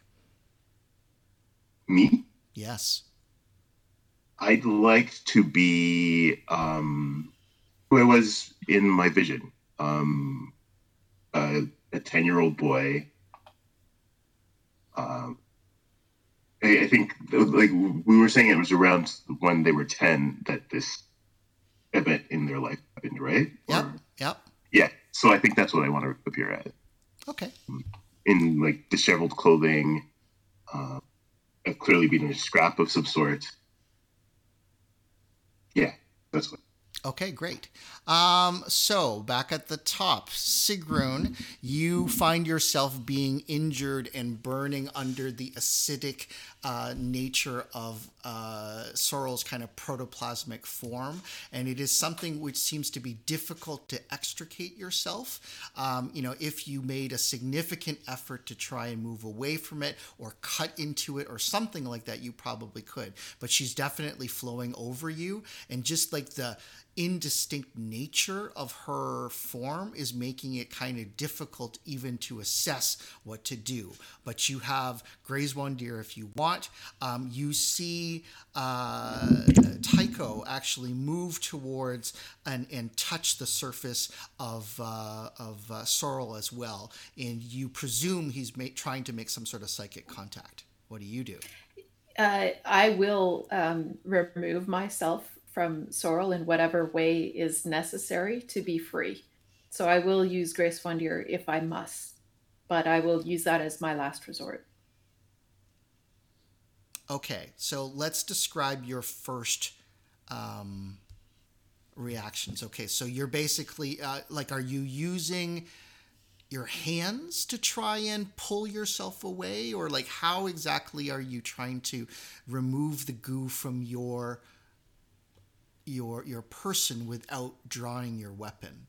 That's what I want to understand. I'm trying to understand how it's coming all over me, to be honest. Because it's good. I'm not sure if this is just that Sorrel's body is crawling on me, in which case I would just push her away and move myself in the opposite direction, or if I need to just kind of take my arm and slide the goo down and off, like as if I'm trying to extract it from myself and fling it back at her and take several steps back. Okay. Or if this is something that I need to draw my sword and just cut off whatever portion is in contact with me so that I can be free of it. Yeah, really so sure. You're able to kind of step away, and although it's kind of sticky and kind of stretchy and things like that, you are able to extricate yourself away from it, and you've managed to kind of free yourself kind of physically from its protoplasmic embrace. So you've kind of stepped off to the side. You do see now, you can hear circling around the room these kind of padded footsteps that are kind of growling. And in Cassandra's direction, you don't actually hear a lot of movement or anything. You're not sure where Astrid is, but that's basically where you stand. I don't hear. Sorry, because I'm aware of Cassandra.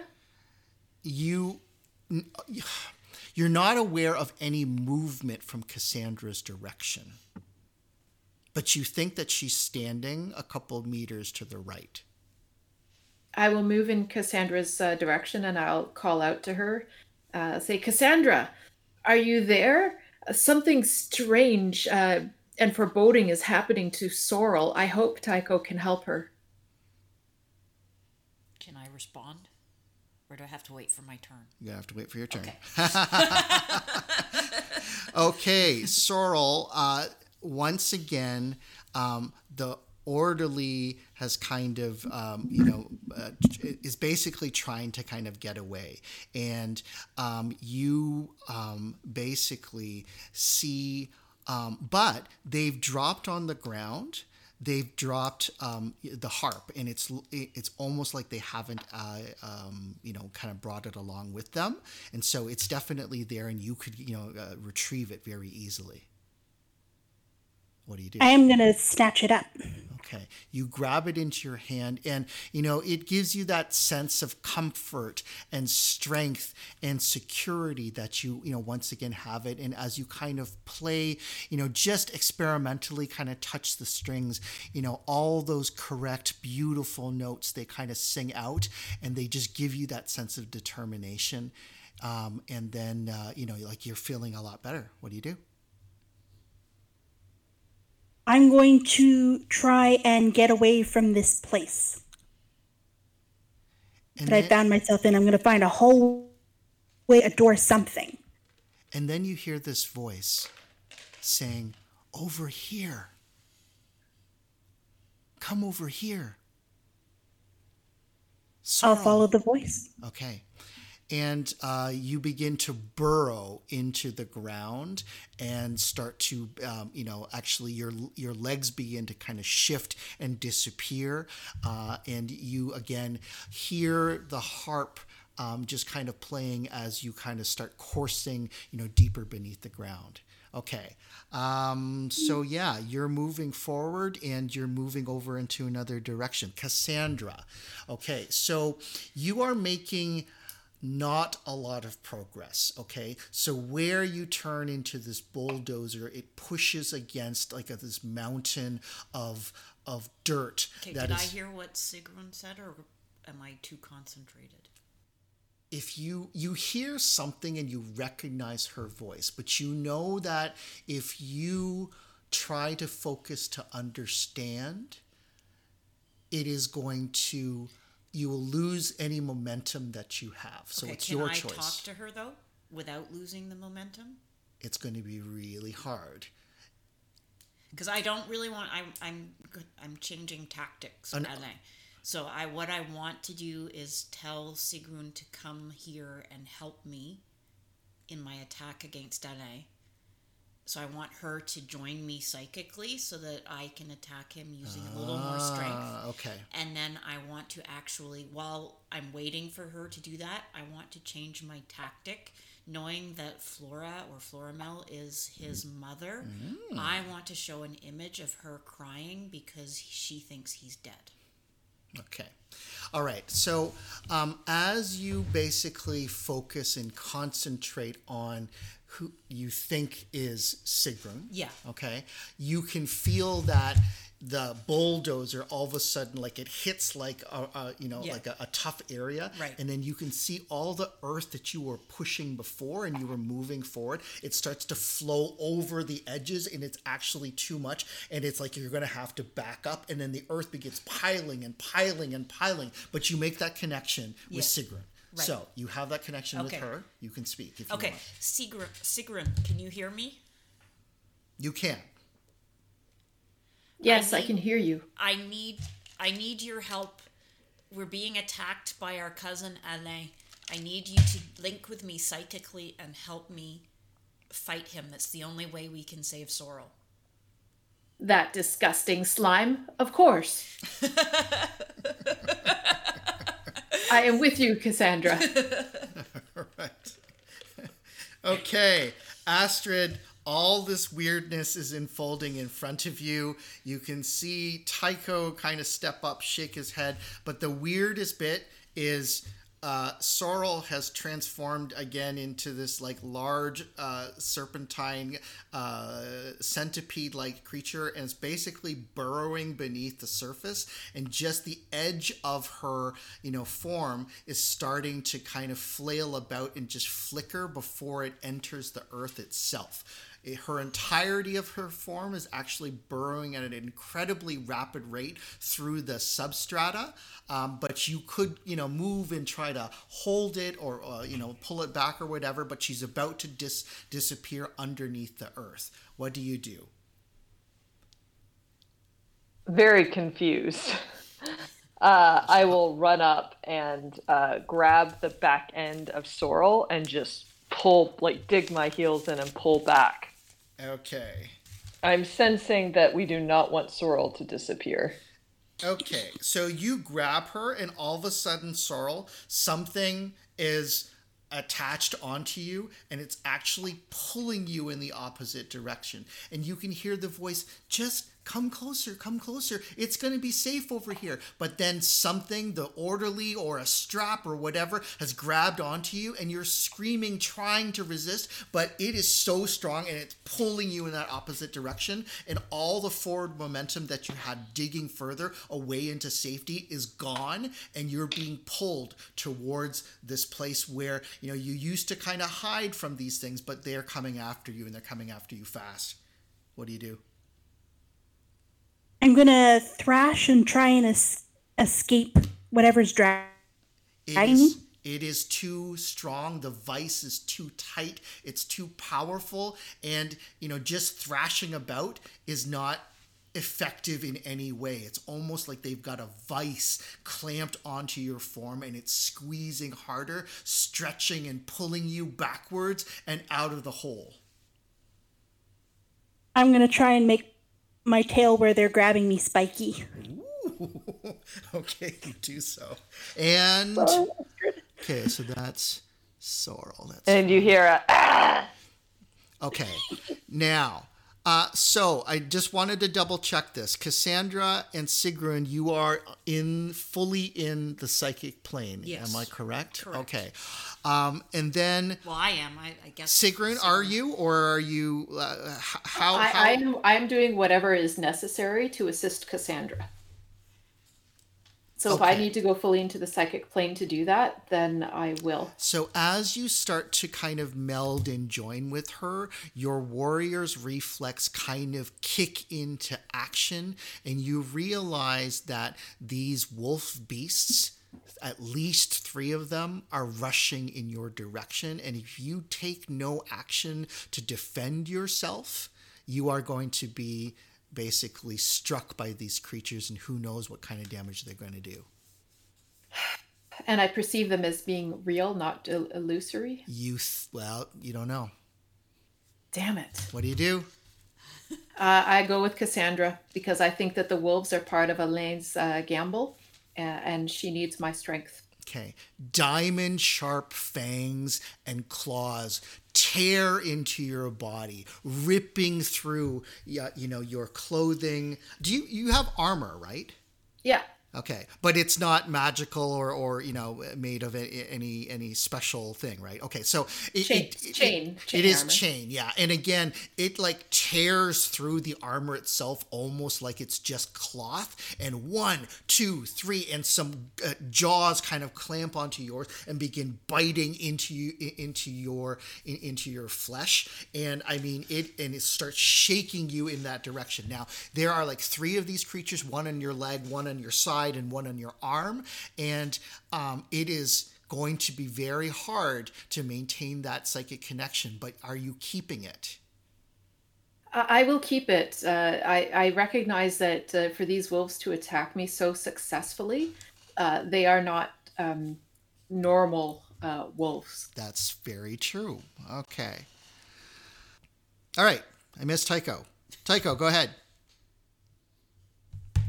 So where am I now? Because I was holding on to Sorrel, but she apparently got away and is now spiking people. Well, so she's kind of going below, but you have hold over her body, and you're basically trying to make that psychic contact, right? So again, remind me again how you were appearing on the psychic plane. I'm forgetting this. A 10-year-old boy. Oh, a 10-year-old boy. Oh, right. Okay. So Sorrel, you see a 10-year-old boy, kind of a stranger in this place, but you think you recognize your brother.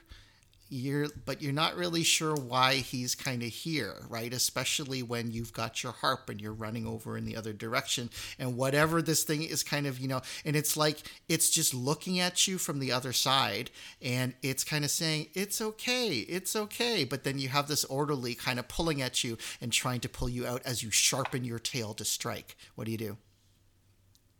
I'm going to stop, and I'm going to go to Tycho because I don't want him to be in this place, and I need to protect him.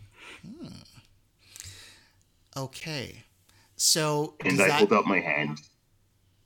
Okay. All right. So let's say the two of you make contact, and it's kind of this weird melding, but again, this is sort of, psychically, and the two of you, hold hands and kind of connect. And in this kind of place of terror, fear, and darkness, you at the very least are each other's companionship. Now, Tycho, you see shining in her hand is a bright light that pulses with a scarlet ruby glow. And she's holding it tight to her chest. And you've seen that look before when she used to take her harp and kind of strum it. And, you can kind of see it right there. The ruby, can you say that again? Sorry, it was a little... So she's grasping some sort of like glass or crystal shard in her hand. Okay. This is within the psychic. Within the psychic plane, right? Because you've shifted your focus and your attention to try and do this, right? Can I take the glass from her? Yes. Sorrel, your brother, or what you think is your brother, he's trying to take the harp from you. He's pulling at it, this creature, and you look at it, and it looks on the surface like your brother, but your brother would never take your harp away from you without asking. What do you do? I pull my harp away so he can't reach, and I step back. Okay. Tycho, you have lost that immediate connection to her, and in the psychic plane, she steps away, and in order to reconnect, you have to commit more fully in order to join and to basically bypass. She seems to be shrinking away from you on the defensive, no longer recognizing you as yourself. Okay.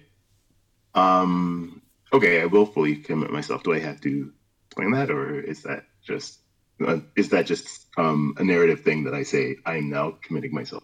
Sure, and we'll get to that on your next turn. Okay, so Sigrun, okay, you have given Cassandra your strength. These creatures are gnawing into your body and are starting to do terrible damage. But you can continue to do so, but you will take damage as a result. Or... Sorry, go ahead. I was going to say you could extricate yourself. You could drop the contact and defend yourself. No, I'm going to stay with Cassandra. Okay. I'll just say, Cassandra, hurry. These illusions are tearing into my body. calling my attention, but I'm with you. Okay, and as you kind of pulse that energy and send it in her direction, you feel the fangs tear openly into your rib cage and start to, in that area that was weakened, they kind of, the tongue kind of grasps in and begins to crunch over, and your left arm kind of snaps at the wrist and it starts, digging into your flesh itself, and the same thing around your leg. They are actually starting to devour you alive. You are now bleeding profusely from horrible, horrible wounds that are raking into you. This is actually dangerous now. Okay. Yeah. Sounds it. Okay. Sorry. Sorrel. Okay. She is nothing if not courageous. So, Sorrel, you know that whatever this thing before you, it's a trick. It is trying to get at your harp, and yet this other thing, whatever the orderly is still holding you, you now have your tail, and it's formed into this barb striking pincer and pulsing within poison, on the edges, and you can kind of strike with it. What do you want to do? I am going to lash out and try and turn and run away again. Okay. Astrid, her serpentine form creates this barbed weapon that is glistening with poison and some sort of oily, black, brackish liquid, and it whips out and strikes against you. If you want to hold on to Sorrel, you can, but you will be struck by, this weapon. So you're going to have to do something to defend, to block, to ensure that, this weapon does not strike you. What do you do? So I'll drop my hold, but at the same time I will kick with my leg at the tail. Okay. And depending on how big Sorrel is, I want to see if I can use my weight and the weight of my foot to try to pin her down. Okay, I like that. All right, so you do manage to kind of sidestep a little bit, but not before the pincer and the tail kind of graze into your leg, and it injects that poison, which kind of, starts, you start to feel your legs start to kind of tremble and almost lose muscular control, but your other leg does manage to kind of, press into it, and you have that part of her body kind of pinned against the ground, and you continue to exert your strength, but your endurance is starting to flag because of the poison that is coursing through your system. And then you hear 3 other wolves circling in your direction, about to strike. Cassandra. Yes. So I want to do that image. So my bulldozer is going to go away. Okay. And I want to flood his brain with an image of Florimel crying over his death. Okay. And it's kind of I'm trying to distract him so that he will stop with whatever he's doing with Sorrel. Okay. That seems to have done it. And in fact, you feel him completely retract away, and whatever connection that he had to Tycho is severed and it is gone. Okay. And in fact, what happens now is you kind of reach out and you are pushing that image over in his direction, and then you feel something whip-like or snake-like, some dark tendril of shadow slice through the air, and it disrupts the psychic connection between you and he. And then you hear him begin to curse and move backwards. Damn you, Cassandra! What do you want to do? Always pick your battles with people who are weaker than you. Okay, so we did Astrid, and let's do him. All right. Now, Sorrel, you are now feeling that you have to get away. You have to escape from this place of terror, this horror thing. The voice, comforting, motherly, matronly, is calling out to you, come here, come child, bring your harp. We need it. Bring it to me. And go ahead. I am going to head towards the voice. Okay, so the problem is that you are stretched now, right? So in front of you on the psychic plane, there is your brother or whatever this weird construct is kind of coming towards you with the weird eyes. You are still pinned, even though you've struck whatever is kind of holding you back, that weird alien orderly. You basically have that. You do not seem to be able to wiggle out of this. At least in the way you are currently controlling your body, because your body still has physical form, it still has, strength, it still has structure. But maybe if you did something different with your body, that might change the playing field, allow you to get away. What do you do? I think you feel your tail begin to stretch and to pull apart, almost as if it is, at the edge of retaining its structural integrity. But in order to maintain the stinger, you have to kind of keep it whole. Could I, instead of drop off the bottom of my tail at like one of those lizards that occasionally snap off? And you do that. And that's what happens. And basically you slice off or allow your kind of bottom half to kind of detach itself. And then you basically kind of disappear deeper into into the ground. And you're pulling Tycho along with you. Okay, Tycho. You said you wanted to commit to a more aggressive or a more committed psychic presence. What do you do?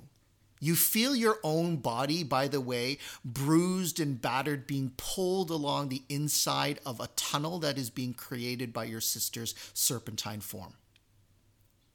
I think what I'm trying to do is to so on the psychic plane, what does she appear to be? I don't know. Sorrel, how do you appear on the psychic plane? I think at least part of me is stuck in this 10-year-old girl form, but I have in fact changed it. I have turned serpentine, and I probably have lost the end of my tail, so he can probably see most of what I would look like so if sort this of were really your happening. psychic form sort of takes on elements of what you are physically, right? Yeah. So Tycho, you kind of see, although it's smaller, kind of like girl size, it very much is shaped like Sorrel's kind of avatar and combat form, right? So an armored serpent with a detached tail, that type of thing. Okay. So I'm going to say something like, Sorrel, your mind is being controlled. And I don't know if Tycho even knows who's controlling it right now, but he's going to say, try to snap out of it. And also he's going to be, because he can feel all the bruises that he's taking from this in physically. Mm-hmm. You can kind of see it on his face, but he's trying to ignore it and kind of work through it as if this is something that's way more important. Okay. And yeah. And I mean, you're strong enough to not even really care that you're being pulled on, and really your focus is just on kind of maintaining that strength. And then, so Sorrel, you can see the weird alien structure, kind of these worms, kind of come out from the eyes of this kind of creature that's kind of before you, and it's looking to try and meld with your sense, and you can see the tongue sort of flicker out, trying to taste you. What do you do? I'm going to try and smack the tongue away with just my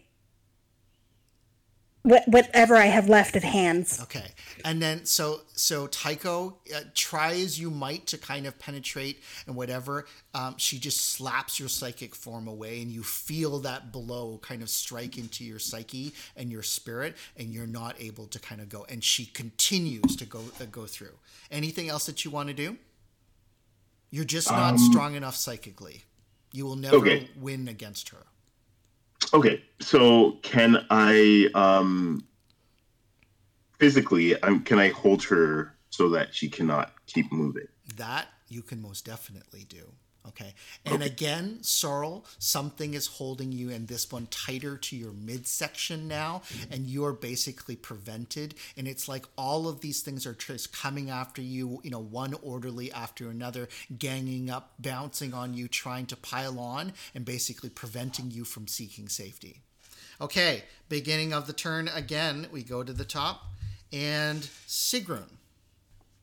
Yeah, so are those wolves gone, or what's happening? The wolves are on you now, but you are okay. So I would have broken psychic contact. Okay. So so you would have sliced the psychic contact, and it's off, and basically, like the wolves are kind of biting into you right now, but you are freed from the requirement to continue the psychic contact, so you can now defend yourself normally. Okay, excellent. I would like to do a power word. Okay. Algi's physical shield to mechanically deflect attacks. Okay. And if I may, I would also like to use Grace Wandir to just slash out broadly against all anything that's near me or on me. Okay, so the one against your leg, it basically flares and your shield kind of goes over it. And in fact, it forces it away from your body. And then the other two, with your other hand, you just kind of slice around. 1/2 Grace Wandir goes through them both, and they basically just kind of collapse onto the ground. One wolf kind of does remain behind sort of that immediate kind of power of your shield. Cool. Okay. Sorrel, this thing is grabbing onto you. It's pulling tighter and tighter. It is trying to prevent you from seeking the safety, the security that you need. What do you do? This time I'm going to try and get smaller and more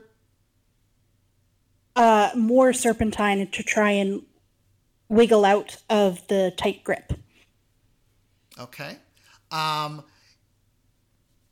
Tycho, you feel her form begin to kind of shift again, and it basically lengthens and thins out.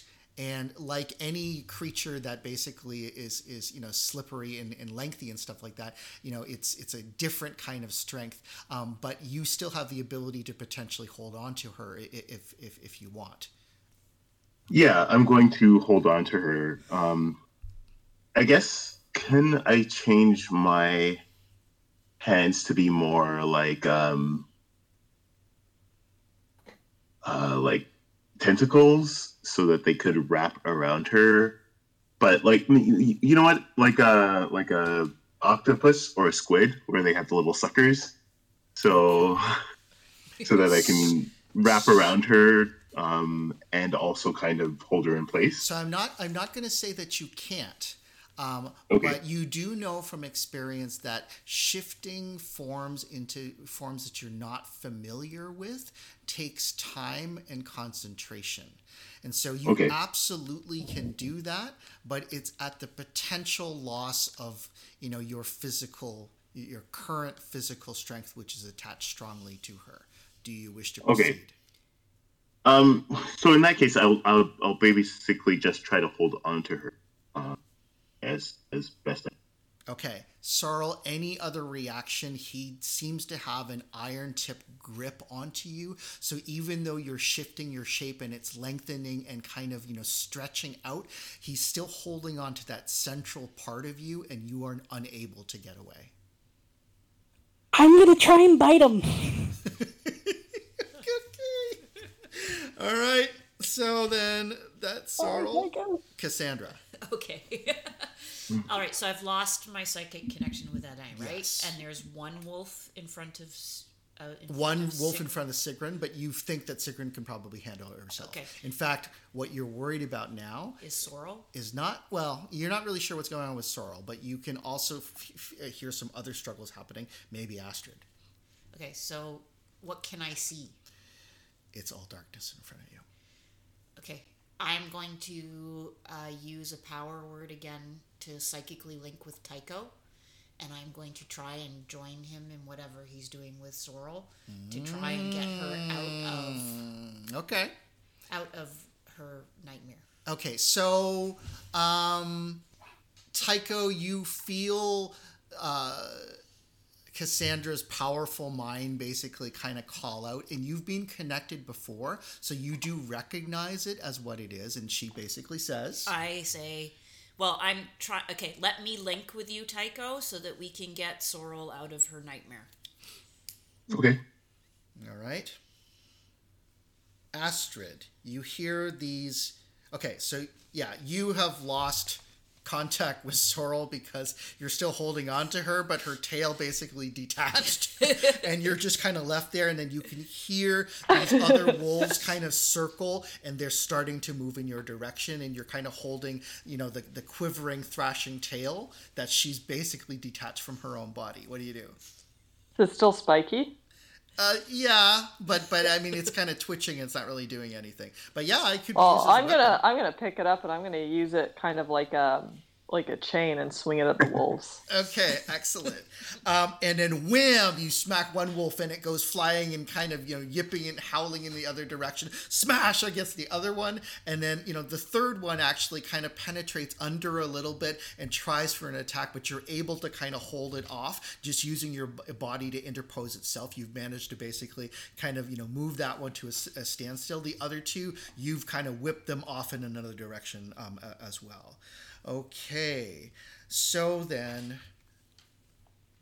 Cassandra, you feel coming from inside the fog and this darkness, this almost subtle kind of whistling noise, and it feels or sounds very much like what you felt, that kind of dark snake whip-like kind of energy just kind of coming out nowhere, and something cold and powerful just kind of oozes by you. And it's almost like multiple tendrils of inky blackness, and this kind of wave of cold passes through. Not quite that big, but, a little bit more kind of thin. But it kind of flows past, and it is moving in the direction of, where Sorrel's body is, actually.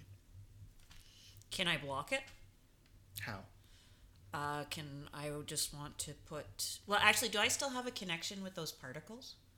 No. No, okay. You would have to regain it. Okay. But can I sense that they're still there? They are still there, but very, very faint now. It's almost has no potency. Okay, so I won't even bother. Okay.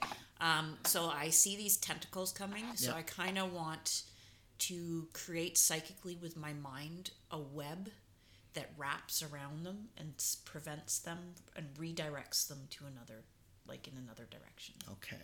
Away from Sorrel. Now, you don't have sorcery or anything like that. Okay. So you attempt to use the construct of your mind, and you feel that the tendrils, they basically lance through your psychic construct, and just it breaks apart, almost like you can't, it's too slippery, and it just slides on right through, and then you can feel it just move and brush your psychic construct aside, and then you feel it grasp onto something and begin pulling it over in its direction. What does it grasp onto? You're not sure. Okay, so can I follow the tendrils back to where they came from? Is it Alain again? You're not sure, but they're coming in a direction where you think Alain probably is. Okay, so I follow the tendrils. Okay, so you're running after it physically? No, I follow them in my mind. Oh, in your mind. Okay, so it broke the connection with your mind. Oh, okay. Right, and then you tried to put the mental barrier out in order to kind of trap it. Right. And they just kind of broke through, okay? So it's past you now. It has grabbed onto something, and it is starting to pull it away. Okay, so last but not least, Tycho. You have a grasp on Sorrel. You've got a connection to Cassandra's mind. What do you want to do? Can I guess I'm splitting my attention between both. Is it taxing to do both? It's difficult. You're certainly not trained in the psychic arts. That's not your strength. Well, I think I'm focusing more on like trying to get through with Cassandra's help. Can I actually break through to Sorrel? Or well, it depends on what you want to do, right? So you have, however you've presented yourself on your psychic plane, you have a connection to Cassandra which gives you a boost, but it's not really your mind, your energy, right? Okay. You're probably better off just feeding Cassandra your strength, but if you want to, you can try and use Cassandra's connection to you to do something different. But if you do that, you might loosen your grip. Did he see the tendrils? Yeah. Are you talking to me? Sorry. No. I was talking to Alpha to see if you saw the tendrils. Okay. Excuse me. I think I'm going to hold on to her and hope that Cassandra can and just lend my power to Cassandra, so that she can. So you're not actively trying to engage on the psychic plane. You're just allowing that connection psychically to happen, and you're focusing on your strength and actually retaining her. That's fine. Okay. Yeah, I mean, I think I'm worried about letting her go and having her like escape the area and just not being able to find her. So, if Cassandra can get through her psychic defenses, hopefully we can bring her back. Okay, so Sigrun, one single wolf remains. Could be easily dispatched enough, and you can kind of move to do something else if you want. Yeah, I'll dispatch that wolf, and taking a look around, where do I perceive the greatest need? Like, is the fog gone, or like? The fog is not gone. I probably would have yelled "Get Alain" at some point. Do I see him? Do I hear him? The footsteps that I heard. There's so much going on, and everything is obscured by this dark fog. You hear some weird eldritch noise that is kind of coming nearby the body of the serpent, and it's actually fast retracting, almost like a fishing reel being pulled in. You hear the growling of wolves kind of circling around, and just weird organic thrashing noises. I'll move towards the organic thrashing noises. And if I see anything that looks like an enemy, I will lash out. So you see Sorrel, and Sorrel's very strange kind of snake-like form is struggling within the grasp of Tycho, and it's kind of wiggling around, but he has a really tight grasp in the middle. That's what you see. Then I will call out a power word. And I will aim it at Sorrel. And the word is Thurisaz, Sorceress Disrupt. Okay. All right. Yeah. Okay. So I understand. Okay. So then what happens is that energy kind of flows over. It actually connects with, there is a sorceress connection that is making the hook with the psyche that is being maintained into Sorrel. Okay. And with that basically breaks that whole connection, or at least it gives you enough to be able to pulse your energy in, and you can use that further, and basically you sever that connection entirely. Okay, so then Sorrel, you find yourself very confused, and in fact, I mean, you're peering out of very strange, like, you almost don't recognize it. It's so different. Your body has been so drastically changed and transformed that it's almost not recognizable how you're perceiving the world, right? You see these shades of like infrared, and so you're kind of seeing like a snake does, but it's not actually through your eyes, it's through your tongue, because you're tasting the heat and the cold in the air, but you recognize your cousins around you. You can feel Tycho's hands holding you tight, and you realize that you are under some sort of sorceress or psychic compulsion. What do you do? I am going to calm down dramatically, I'm sure, and stop trying to escape Tycho. And I'm going to try and return myself to a more normal form for me. Okay. So Slightly more humanoid, I guess. You spend that energy really kind of reeling it in, and rather than letting your body relax into this almost defensive capacity, you actually resume active control over it, and you start to feel your body begin to shift very slowly back into a normal shape. Now, what is the part of your body that you want to retain control or to gain control of first? I think probably my hands. Okay. All right. So then you focus on your hands and they begin forming into, now, do you want humanoid hands or are you doing your lizard hands? Probably my lizard hands, because I don't feel very safe at the moment. Okay. And in fact, they snap very quickly. So the old instincts of your body to snap into the combat form, it shifts very quickly, and both your hands, enter that clawed, sharpened kind of combat shape.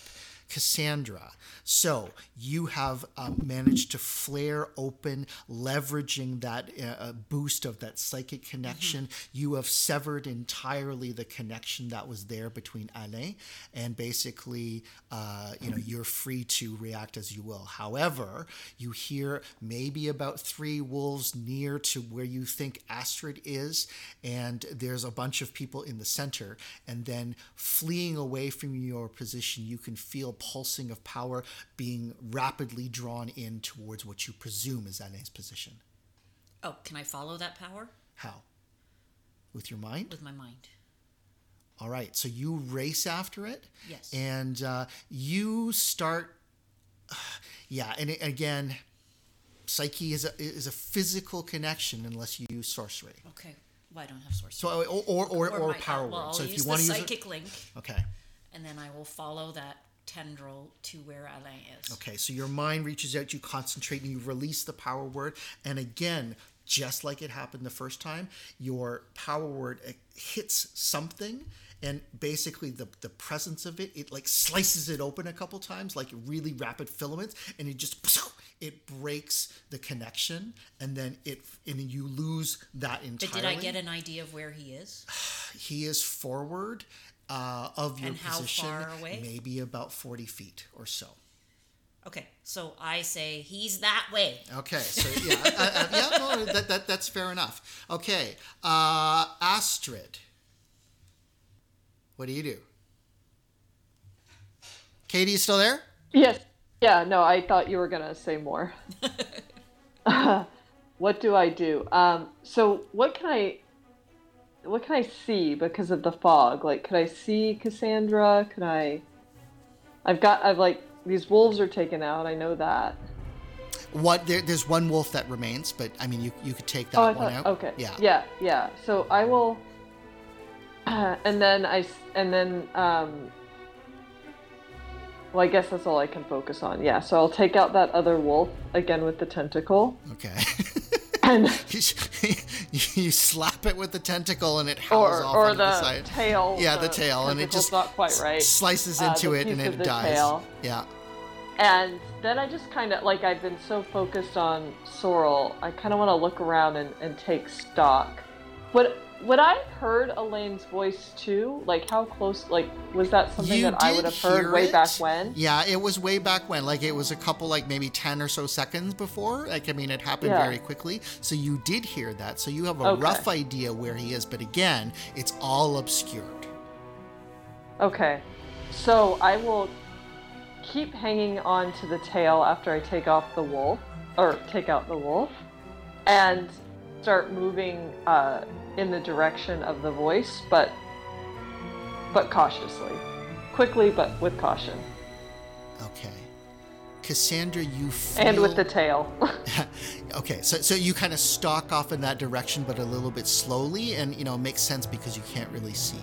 Cassandra, you hear Alain's voice, and you feel it's like the reverse of energy building. It's actually it feels like energy escaping or being dropped into a void or a vacuum, and it's almost as if it was reeled into a space. And he says, "It has been a pleasure, cousins. I would not have been able to get this without your help." What did he get? Au revoir. You're a coward! Tycho. And in fact, after he disappears, What the did he get? fog seems to dissipate. And you are now all in the cavern in various states of physical harm, especially Sigrun, who's bleeding horribly. And Sorrel is not looking the greatest, but she's kind of re-knitting herself back together. Okay, Alain left with something. What did he have? Was it the jewel? You no longer see a reflection of the ruby light that was in the cavern. Oh, wait a second. That Sigrun got the jewel. That was the very first thing that she did. No, you said that you dropped it on the floor and just left No, it. I never said I dropped it. No, she didn't. Really? Yeah, like right at the beginning, it was the very first thing Sigrun did. Was she killed the serpent and went to retrieve the jewel. Okay, see that's Like it was like wrapped around Sora with yeah, like, the cocoon. it was wrapped around. Sorry, I thought at the beginning, like I thought that was the jewel when she went to go get it. Sigrun didn't know that it was tied to a gold chain. Yeah, because that's what happened. You released it.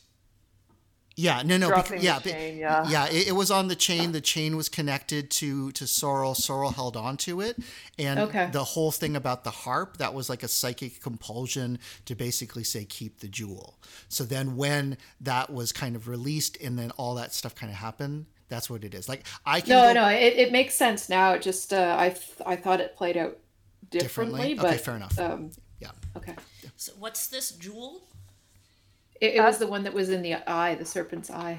But what does this Astrid jewel will do? go over to Sigrun and try to help stop the bleeding and say, Cassandra, how nice of you to rejoin us. You're welcome. So guys, let's take a break and go get some water or coffee or whatever, and then we'll just kind of rejoin. Maybe 10 minutes? Is that good? Sounds good. All right, awesome. Okay, so let's get started again. So you stand within this very odd cavern. The all presence of that fog or humidity or smoke seems to have dissipated away. Presumably, and all of you who have any form of arcane or sorceress training recognize it as being something that must have come from sorcery or something like that, a summoning. And so that appears to be disappeared. Now, I will say, Sigrun, the wounds that you took are severe. Now, with Astrid's help, she's managed to get them where they're not going to be life-threatening to you. You're basically stable, and your Amberite's endurance will restore you eventually. But, you've got some pretty bad lacerations on your leg, your arm, and especially your kind of chest or rib area, so your sides. So that's, hurt pretty badly. And can I ask a question here? Absolutely. Even if Astrid takes time to put some sorcery into it, will that help Sigrun heal faster? Yeah, I would say you can if you take some time and you're doing magically based healing, that will even further. Yeah, because before it's just little blasts of this kind of power word, but sorcery is more like you would actually take the time and you could re-knit the the skin together and stuff like that. So what I'll say is that you're able to do it in a more effective way as opposed to just kind of blasts of healing, right? So it's more directed. And Astrid's definitely going to try that because she senses that. We're all going to need to be strong for what comes next. All right. So then... Well, don't we all need some healing? Probably, but the one who needs it the most is Sigrun. Okay, so what is this jewel you guys are talking about?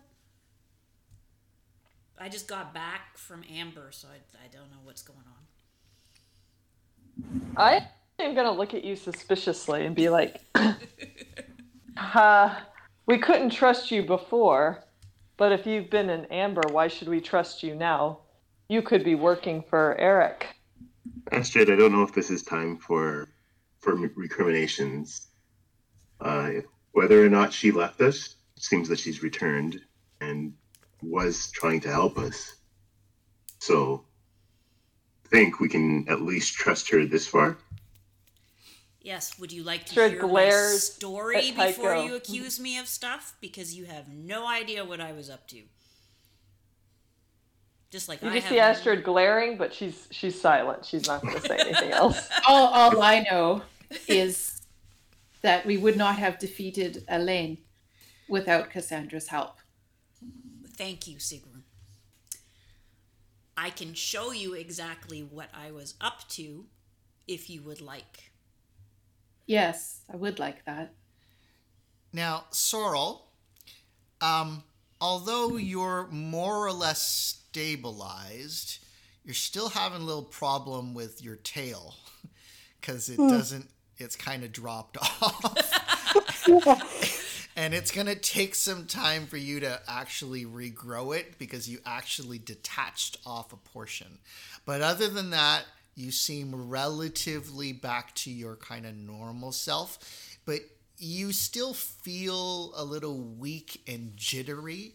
And, you know, sometimes like your wrist or your arm might kind of twinge a little bit and you get the little cilias kind of popping up and you feel like your arm is like extending into like another set of, you know, claws or something. And so it takes concentration for you to get control of it. And you feel that probably for the next day or two, you may continue to get these little aftershocks of, you know, involuntary shapeshifting.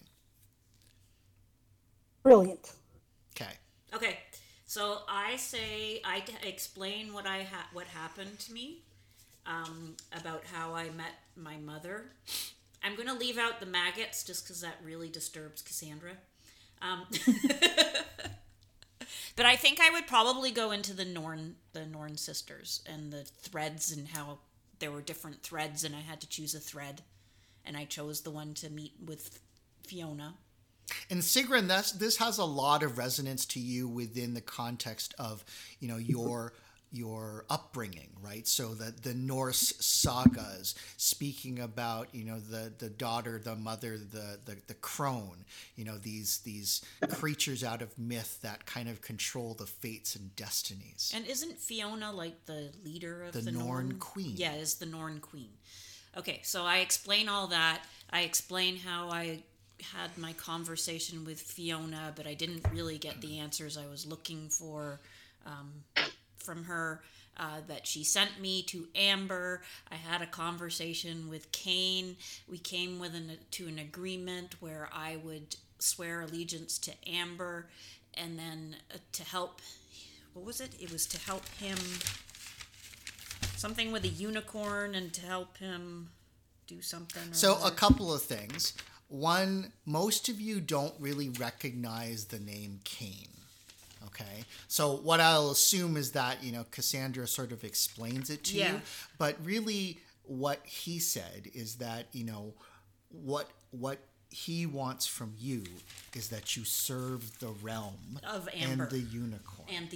Okay? Yes. And that's being very explicit that serving the king of Amber is not the same as serving Amber itself. Yes. Although it certainly can be interpreted as such, yes. It's not the same thing. Yes. Do you share with them Eric's condition, which is you are supposed to bring back your cousins? I'm getting there. Okay, all right. And then I say that I met with King Eric. I pretended to swear an oath to the king, but I was really swearing an oath to Amber. And that in order to swear my oath to Eric, I had to say that I would find Corwin and my cousins and bring them to him. But we're going to come up with a plan so that we're not actually really doing that. And that, and because we're serving Amber, I am serving Amber and not King Eric, just so you know. And then if I do this, then I'll be able to walk the pattern, and then we'll be able to do pattern walking or shadow walking properly. Okay, so I'm going to add some important details. Okay. 99% of this is right, but Yeah. very, very key detail, right? So what King Eric had asked is that you bring your cousin back to facilitate their oaths of... Oh yeah, you guys have to swear an oath too, but you can swear an oath to Amber instead of Eric.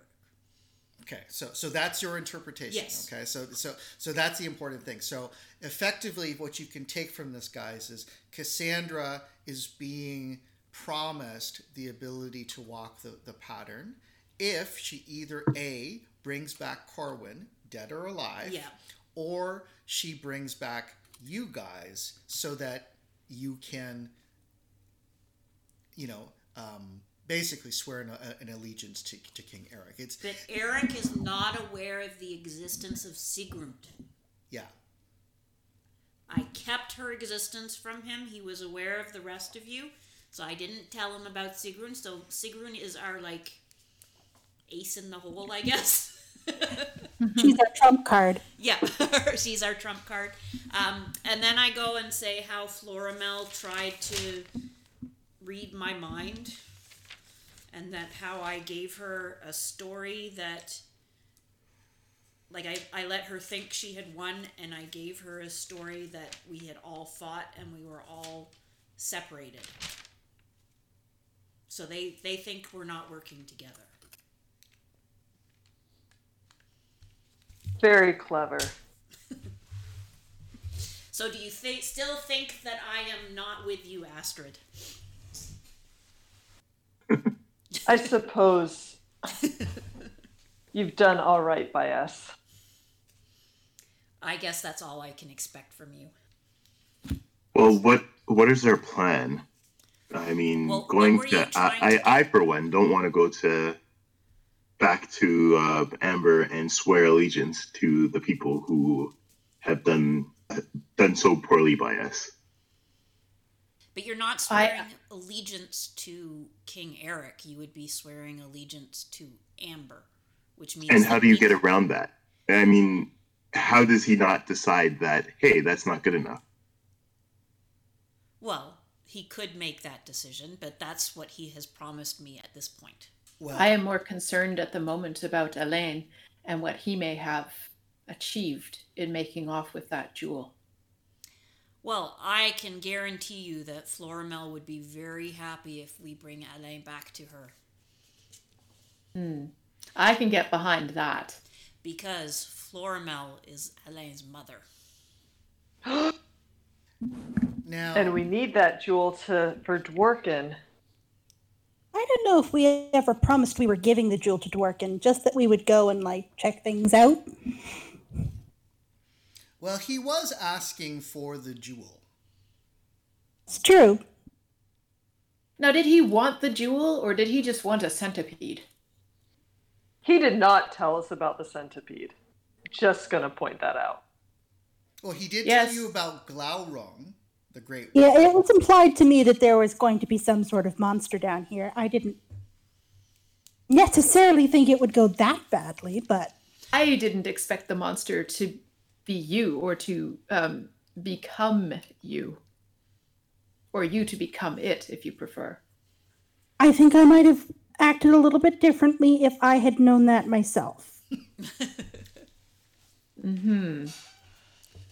It seems that we can't trust these folks. And Elaine is, I must say, I am not impressed with Elaine. So I think You we have speak wisely. 2 people we can go talk to. There's Deirdre and there is Fiona. Either one of them may be able to help us to find Elaine. Who do you think, Cassandra, could get us to Elaine? Probably Fiona. But I Then think let's- we need to get to Deirdre first so that we can get Fiona's trump card. Well, or could I use Shadow to get there? Since I've been there. It might help us. You could use Shadow to go there. Yeah. It would be faster if we go back to Deirdre, but I could get us there by Shadow if she won't cooperate. But we might have to fight some maggots. And sorry, I have to like break immersion a moment. And Sigrun's mother, Sword Mother, what was her name again? Deirdre. That's Deirdre. That's correct. Yeah. Okay, so we can get to Deirdre because I have Deirdre's trump. Yes. Yeah. And in fact, the area where you were is within physical access of Ig through the Bifrost Bridge, which she controlled. Whether or not it's active and it will connect directly back, that's another question. But you're also correct that you do have her trump. And what's the other trump we have? I have Tycho's trump, but that's not going to help us. Okay. You also have a trump of the Astrid. You have a trump of Corwin's prison, the tower, and Sorrel. You have a trump of the Hanged Man. Oberon, yes, supposedly. Well, that would be interesting. Oberon may be able to help if he's still alive.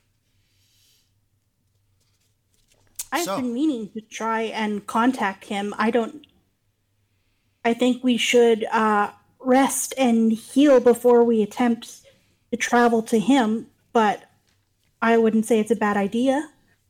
Why Oberon? Well, Because all of this relates to him. He is missing, and that's why Eric is king. That's why all of this happened to us. Seems more of a gamble to see him. I think at some point we should try to contact him, though. Go ahead. Oh, I was just going to say, you go ahead, Astrid.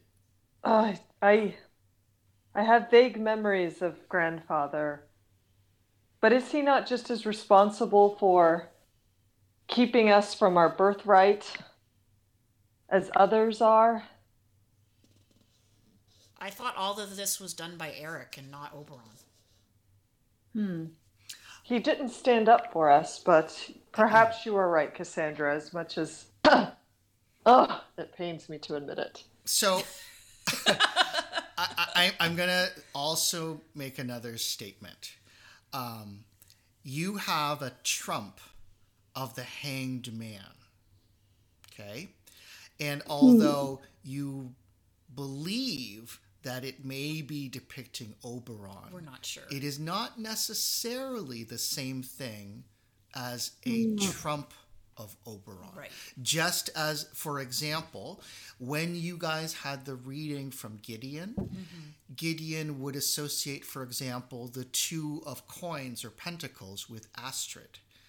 Whether or not, but yet at the same time, he still asked to be able to get a portrait of Astrid. Okay, which you would think would be odd because if he already had the two of coins, he could use the two of coins as a trump to contact Astrid. But he still was seeking to get Astrid's Because it trump. might be with these tarot cards. Tarot, Tarot cards that it's more difficult. Or there's a symbolic meaning Yeah. that just happens to be associated with some of your image or Right. your essence. So it's not really an image of us. I'm not saying what it is because none of you really understand Trump that well. Right. But again, you know, you're making an assumption that the Trump of the Hanged Man is a Trump of Oberon. Right. Okay? Perhaps returning to Deidre does make the most sense. I don't think Oberon can help us with our immediate difficulties, which is why I haven't suggested it sooner. Now, I favor seeing Deirdre and seeing what she knows of what Alain might do with this jewel. It seems that he wanted it for some time, and perhaps, I don't know if he knew that we were going after it or if it was just expeditious that we were there. But he did say that he could not have achieved it on his own. No, he would definitely not have been able to achieve it on his own. He's a coward. So one of the things that all of you kind of notice, and it's almost you were too busy and in the heat of the moment and driven by adrenaline and just that whole kind of situation. But you do smell something pervasive in here. And it actually is kind of reminiscent of sulfur, brimstone, if you will. So there's like a charred, acrid, burning kind of sulfurous scent that basically fills quite subtly the area. It's almost like kind of rotten eggs a little bit, but that wasn't there before. Where's it coming from? Well, it's strongest most, actually, when you kind of do trace it back to where those weird black tendrils appeared. So it's almost in that area where they were, moving or dragging. That's where the most immediate sense of smell is around that. And is there anything there to indicate where, like if I follow the scent to where the tendrils came from? Is there anything there? There is a point in the ground, and you can see scuff marks from, clearly human footprints. Okay. Where that all ends.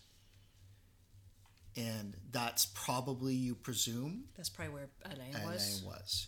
Now, the other thing that you notice is that the corpse of Glaurung is beginning to decompose.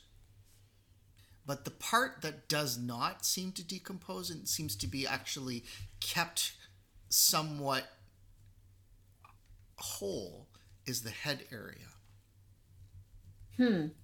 Sigrun took chunks out of that head with her sword. She'll look more closely at the eye socket where the jewel had been. Okay. And that too also has residual energy. So upon further investigation, in particular, Cassandra, who is more skilled at detecting some of these energies, you can sense, again, traceries of pattern energy that are suffused into the cells of this creature. So there is slight remnants of that web that you wove using that kind of pattern energy. And around the eye socket, not quite gold, but almost kind of scarlet or ruby, you do also sense powerful. You think it's pattern energy, but it's different somehow. Can I think I have a necklace or something, or an amulet. You have an amulet? That's your mother's amulet? No, I don't want to use that, but I should have something else in my possession. I want to try and take the pattern energy and put it into an object so that I can use it in the future. Okay. How do you propose to take the energy and infuse it into this object? Well, I don't know. That's what I'm just going to attempt to do it. So it seems I want to try and concentrate the energy and see if I can pull it with my mind and place it into an object. Yeah, so this... And if I have to use my amulet to do it to make it stronger? What does your amulet do? I wasn't aware... Yeah, you have an amulet, but it's your mother's amulet. Yes, I know, but okay. I've used it before. Understand. Okay, but it was just to strengthen my mind, I think. Yeah. I don't know if it was just defensive or what. You're the one who gave it to me. I don't know what it does. Yeah, I'm going to say that you don't know how to merge the two together. Can I move the particles at all, or are they kind of stuck? It's kind of, it seems to be localized within the head and the skin of this creature. Okay. You can't really remove them. They're actually part of the cells themselves. Okay. So if we took part of the skull, would we be able to keep it? You might be able to. That's something you could experiment with, sure. Okay. So Sigrun, I'm going to point to you where the strongest pattern energy is on the skull and ask you to cut it off. Okay. So you got like a little cheese wedge Yeah. type of thing? Yeah. Okay, all right. So you've got a little chunk of wedge-shaped thing of dragon head. And it does seem to be somewhat preserved by the energy of the pattern. And is the energy of the pattern staying there? It is after? staying Okay. there, yeah, absolutely. It's a bit weird, but yeah, sure. Well, I'm going to try and figure out how to use it. Okay, cool. Can Sigrun assist with this and see if she can determine a source or a weave to the pattern that might lead us to a source? So the source itself does appear to be connected with the essence, at least around the head of this creature. Okay, so what you're doing is you're literally, and I mean it's integrated into the cells of it, just as mitochondria is part of your cells, right? So this localized little chunk of flesh continues to hold the essence of the pattern, just like Grayswood deer has essence of pattern throughout its kind of structure, throughout its atoms, if you will, right? So, talking about it being a source, it itself is the source. So it's like this creature, or at least this portion of the creature, has an essence of amber about it. That's one interpretation. Cassandra sort of changes that thinking to say maybe it's not of amber, but it's of the pattern. It is definitely of the pattern. So this creature was imbued with pattern energy somehow. Right. And so I'm beginning to suspect that it's the jewel itself that was defining the pattern, and Sorrel was taken by the jewel as opposed to directing the pattern itself. Who knows what Alain can do with it? Didn't Dworkin say that this jewel would help us walk the pattern rightly? He didn't quite say that per se. He was like, if you can recover the jewel, then I can help you walk the pattern. He's making some sort of indirect linkage between the pattern and the jewel. What that specifically is, you don't know. So it is either something that the jewel itself enables, or something that Dworkin is willing to teach in return for the jewel. Quite possibly, yes. Well, I thought it was the latter, but this conversation is making me think that perhaps it's the former. I think that the only way to know Alain's true intent, I suppose we could go after Alain, or we could go back to Dworkin and ask him and see if we can learn what may come. Now, I'm not especially looking forward to telling Dworkin that we killed the guardian of this thing and let it get away. Good point. So who's this Dworkin person? Well, you remember... Oh, I remember, yeah. yes. So there was talk about Yeah. him, the dwarf. Right. Now, you never encountered him because Right. you went off on your own, right? Right. And that's who they were looking for before Right. you actually left. Yes. But you never met him, so Right. you don't really know a lot about him. And you certainly don't know that he's a little loopy. Well, why can't we go talk to Dworkin? He may not be happy with our news. But he may also help us to take a next step to set this right.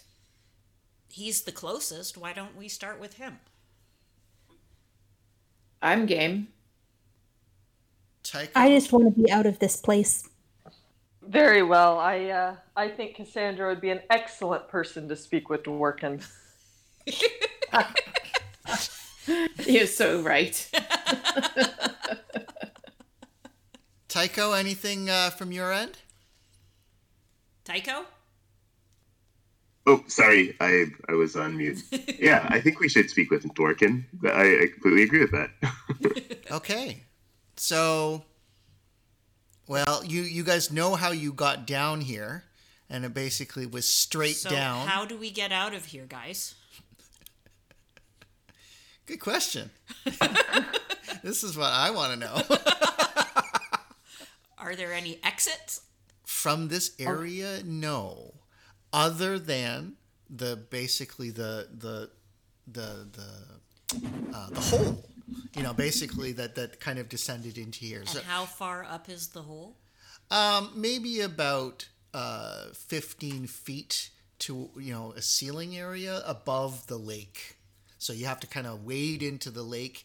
You kind of go up, and then that whole hole or tunnel, it goes, I think, about, it's like 90 some feet above. So where's the rope you guys use to get down here? I use sorrel. I am my own rope. Always Unfortunately, I'm also down here. So you guys did not use a rope? Did you not think of how to get back up? There is only one way, Cassandra, and that is forward. Did you not think how to get back to us? Of course. How do you think I got back? I think you got back inside the serpent. All right. Well, I wasn't expecting that type of arrival.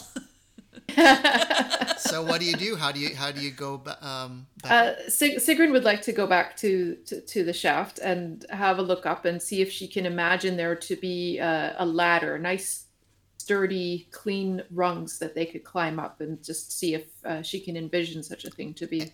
And again, you've tried something similar, shifting shadow within this place, but it does not budge. It does not have shadow's malleability, so you are not able to summon this thing into existence.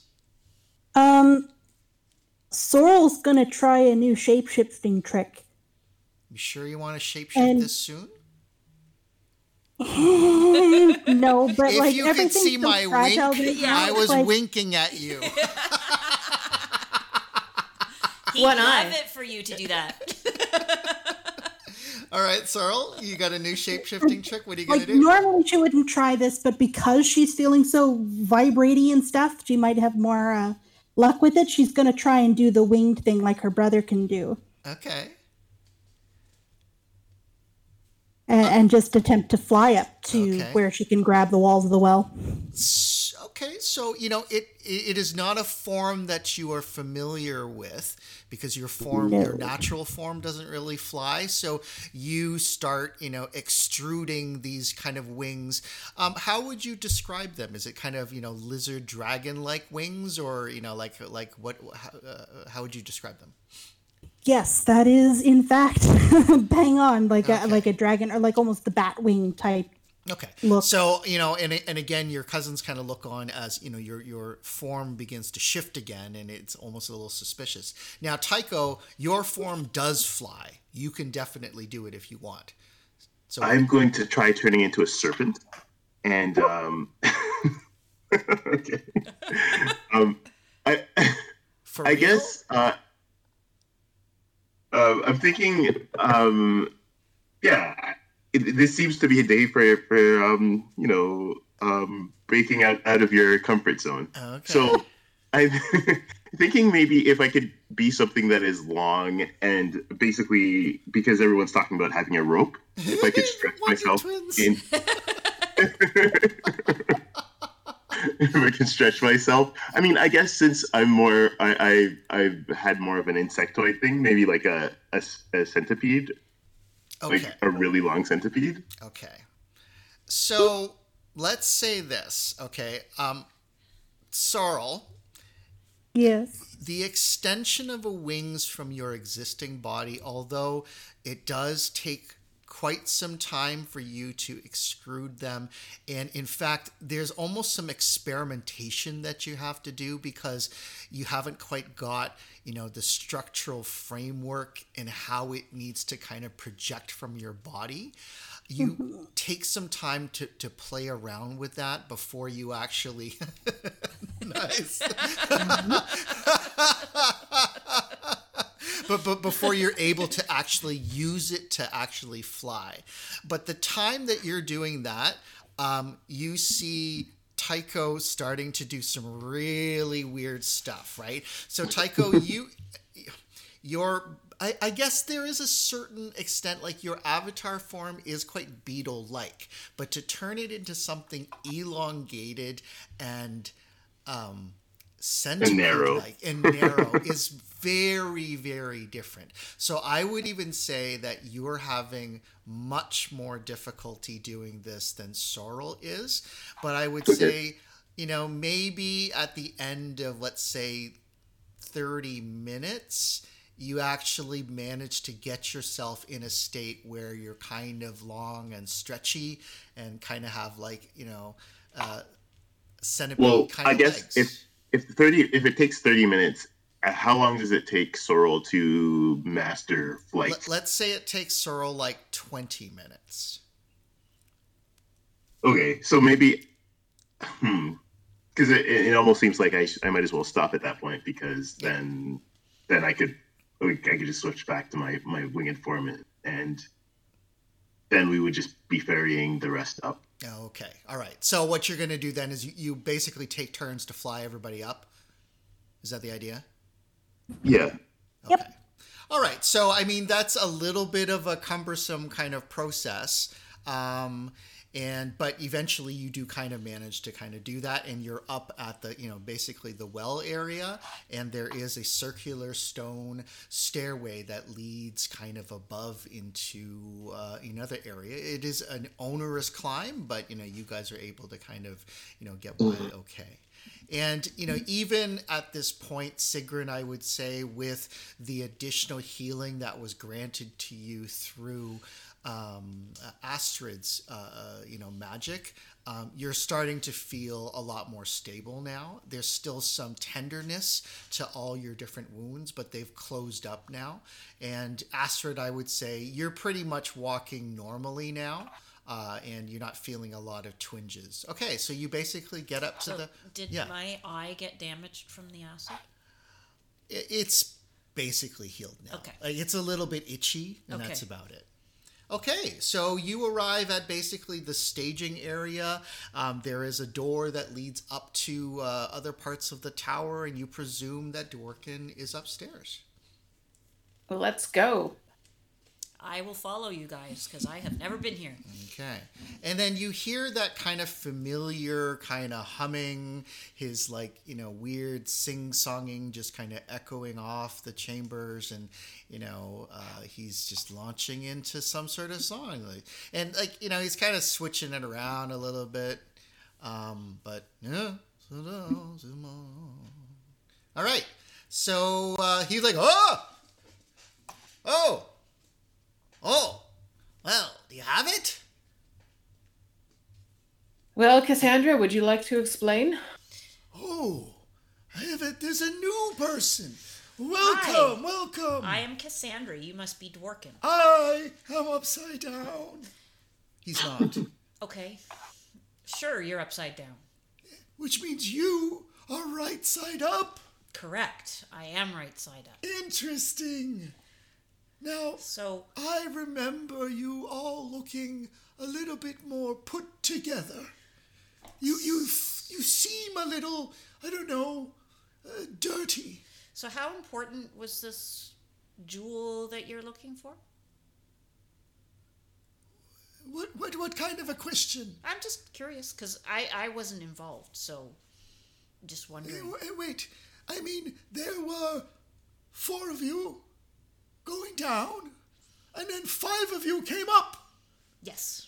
That is a neat trick. It is a very neat trick, but there was actually a 6th person down there. What? I am confused. So, after I arrived inside of this beast. You arrived inside a beast? Yes, inside a beast. And my young lady, can I tell you something? In all my years, I think... But I was right side up inside the beast. Okay, you were right side up, but you were still inside the beast. She was right side up and going down. Yes. You people are very unusual. So apparently my cousins were trying to fight this beast to get a jewel or something. And Wait. They got the Say jewel. Say that again. What? Your cousins were fighting the beast? Yes. Glaurung the Great Worm? Yes. See, I have a piece of him. What? What is that? Oh my god! By the unicorn!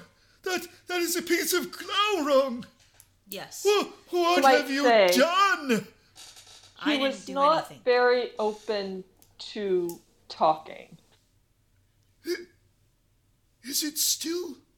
And he reaches over and tries to touch it. Do you let him? Yep. Huh? Still imbued with the pattern. That's why I took it.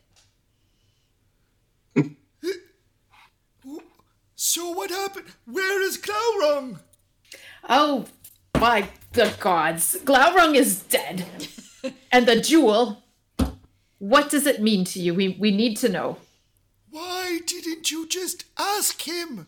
I didn't say go down and kill Glaurung. Oh my word. He's the great... Astrid, tell this sod what you said to Glaurung. We asked multiple times, very kindly, and even offered an exchange. He was not willing to negotiate. It's not as though we attacked him. He definitely did attack us.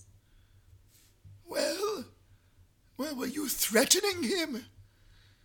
Did you... Not at the moment. Not at the time. Did you bring in foul magics and sorcery? No. No. What about... We were actually very civilized. Look at Astrid. Does she not seem civilized to you? Well, she does, but you know, Glaurung is a wonderful Worm. Glaurung is a worm.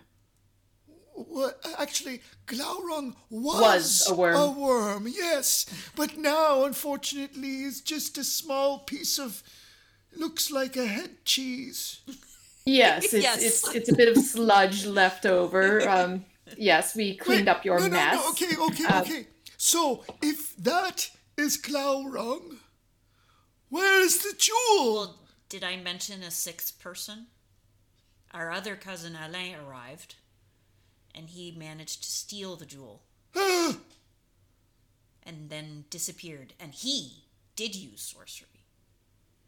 Sorcery is feeble.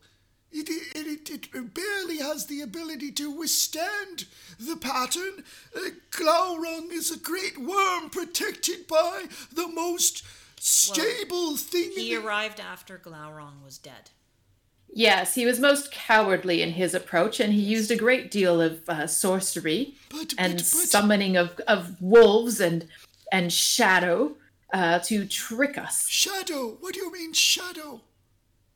We were surrounded by shadow. We could not see. It blocked all sound. Yes. And meanwhile, this one, and Sigrun points to Sorrel, started to turn into a centipede. And he was using some kind of black tendrils.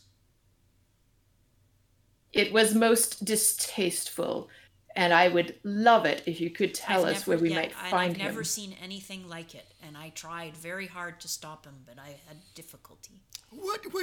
How would you describe these black? Were they spindly and stretchy and a little random? Would I say that was... Maybe.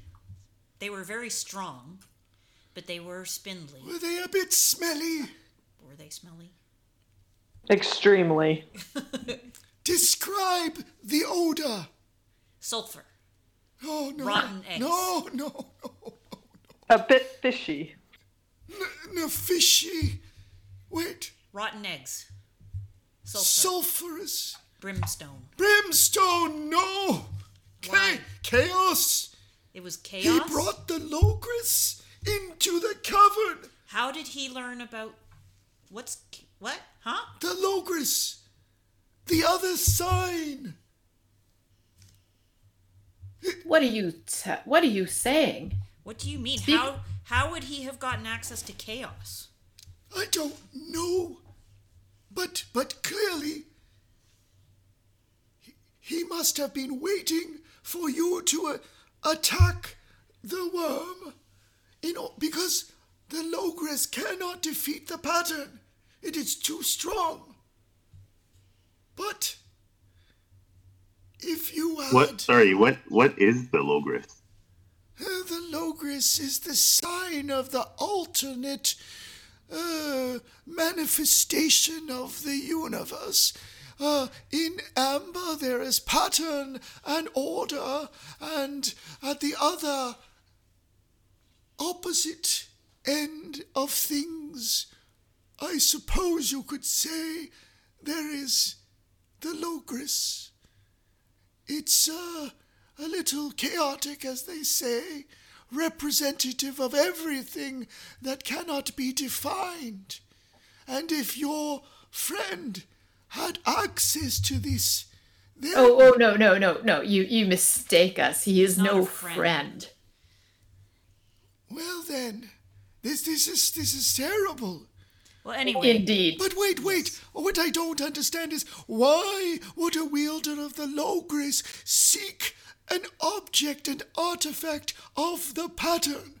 The two are antithetical. They cannot abide each other. How can one imbued with it attempt to use it?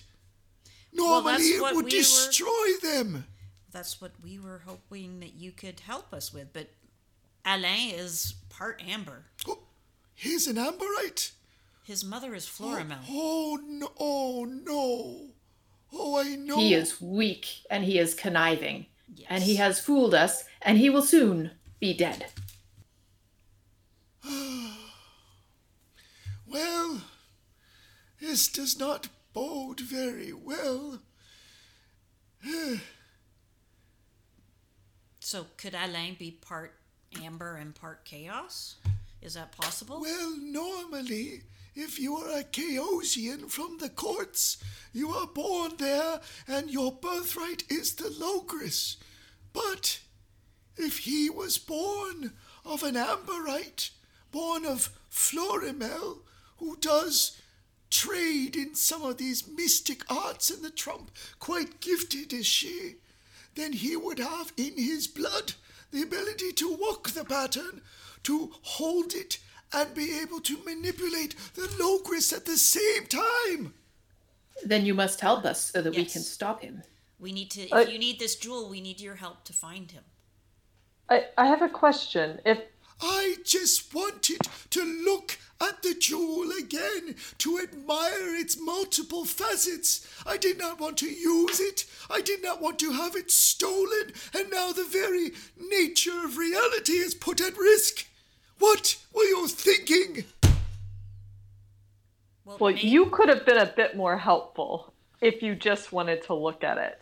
A lot more helpful. He does this weird thing with his hands, and his body basically floats back up upside down and basically goes into the contraption on the ceiling, and he basically crosses his hands tightly in front of his chest like a bat, and you can see that he's rocking himself back and forth really slowly. Dworkin. Upside down man. Can you imagine Hanged man. Hanged man.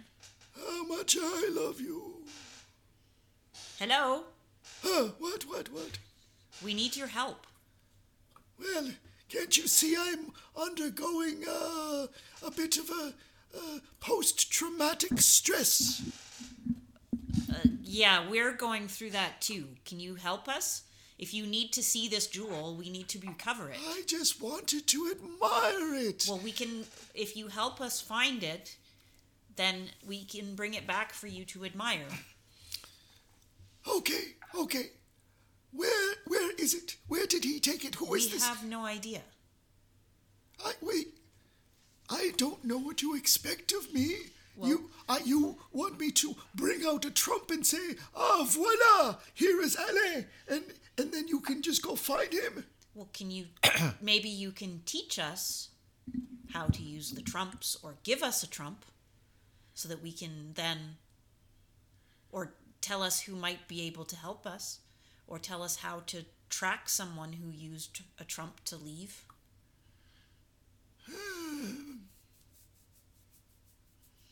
Well, if his mother is Florimel, what if you track her down and say, hey, where is that son of yours? Well, she thinks he's dead. Why do you not just teach us how to walk the pattern? I could teach you to walk the pattern, but there's no pattern to walk. Especially now that the jewel is traipsing around in who knows where.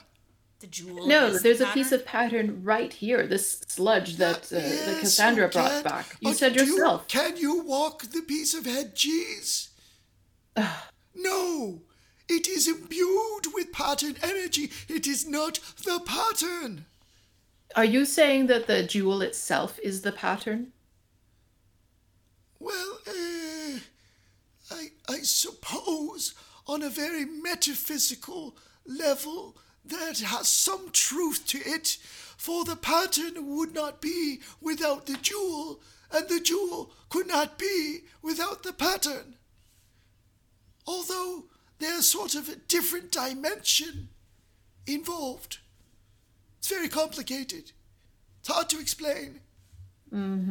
Of course it is. So what can you do to help touching us? it was a bad idea.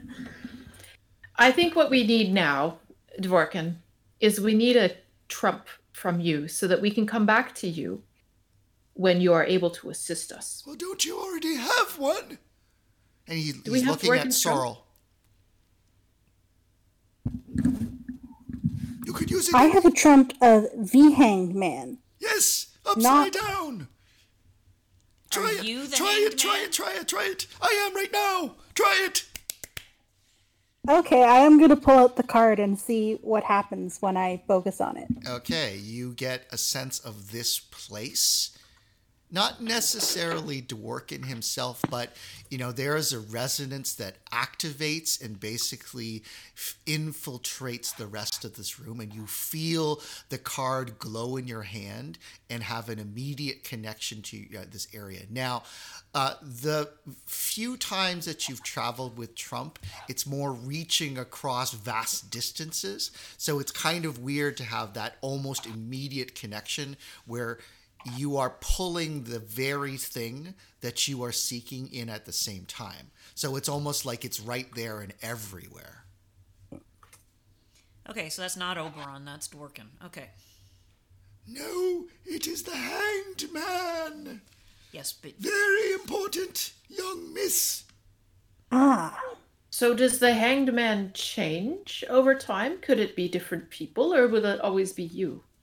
Well, once upon a time, it was Oberon. He went down into the well in order to exchange his eye. And I suppose that's how it got into Glaurung. But I don't know. I think he's a little upset with me. I haven't spoken with him in at least, it's been quite some time. Oberon is missing. So do you think that perhaps the jewel overtook Oberon in a similar way to that it tried to overtake Sorrel? And perhaps Glaurung was Oberon. Wait. Why would the jewel overtake Sorrel? Sorrel? Do you have a connection already to the Jewel of Judgment? The Jewel of Judgment. Well, yes, otherwise known as the Jewel. The Jewel. Jewel. I didn't think I had a connection to it, but when I picked it up, I lost myself. Well, that is But unusual. It smells to me more like something this Allais would have done. Now, this Allais, if he could travel here, he sounds like a very strategic thinker, and presumably has Trump as well, which would make him artistic. So are you sure that he was not meddling with you, as opposed to the jewel? He was definitely meddling with it. Well then, that explains it more, I would say, because it doesn't make sense that the jewel would try to take you over. It has no volition. It would require the attunement of an active participant not the other way around. One more reason to put Alain on the list. He's top of my list now, and the list is getting longer by the day. Well, I wonder what Oberon may have obtained in exchange from Glaurung for his eye. oh, it is said that he attained wisdom. I don't really know what you do with that, but it seemed important to him at the time What was he trying to achieve when he did this? to become wise. That's generally To what what happened. end? I don't, well, to gain insight and knowledge. Perhaps into the underpinnings of the universe, but you would think if that were the case, he would just come to talk to me. But he So was is this- always stubborn. Is this some weird mutation of Mimer's well? And Well, Oberon is Odin? those are names of myth and power, and this is, by the way, Ig, the center of all things, the world tree, connected to the 9 worlds. So I suppose, yes, in a sense. Then if that is the case, then I would expect that Oberon received, aside from wisdom, he would also have received distress and not known what to do with the information he received. So say the tales. Well, generally, when you lose an eye, And I'm about to lose my voice. It's really hard. Excuse me, I'm going to shift a little bit. generally, when you lose your eye, there is some stress involved. Yes, absolutely. Well, Do you know where he went now? Oberon, I already told you I don't know. Huh. Huh. Do you have any other? Yes, I have a connect- question. Oh. Do you have any trump? Well, of course, I am Dworkin.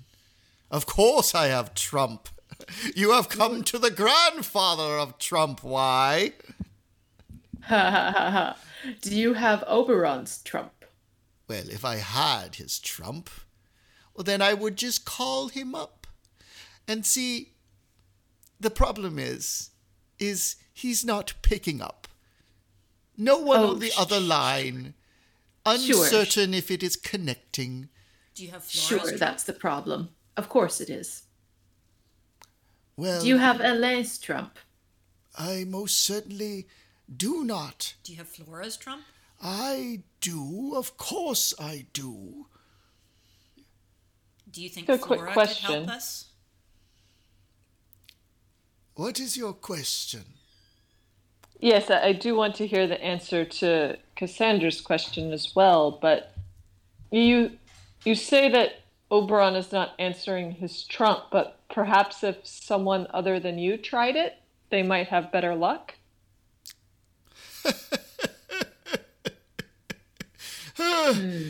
You know that I drew his trump.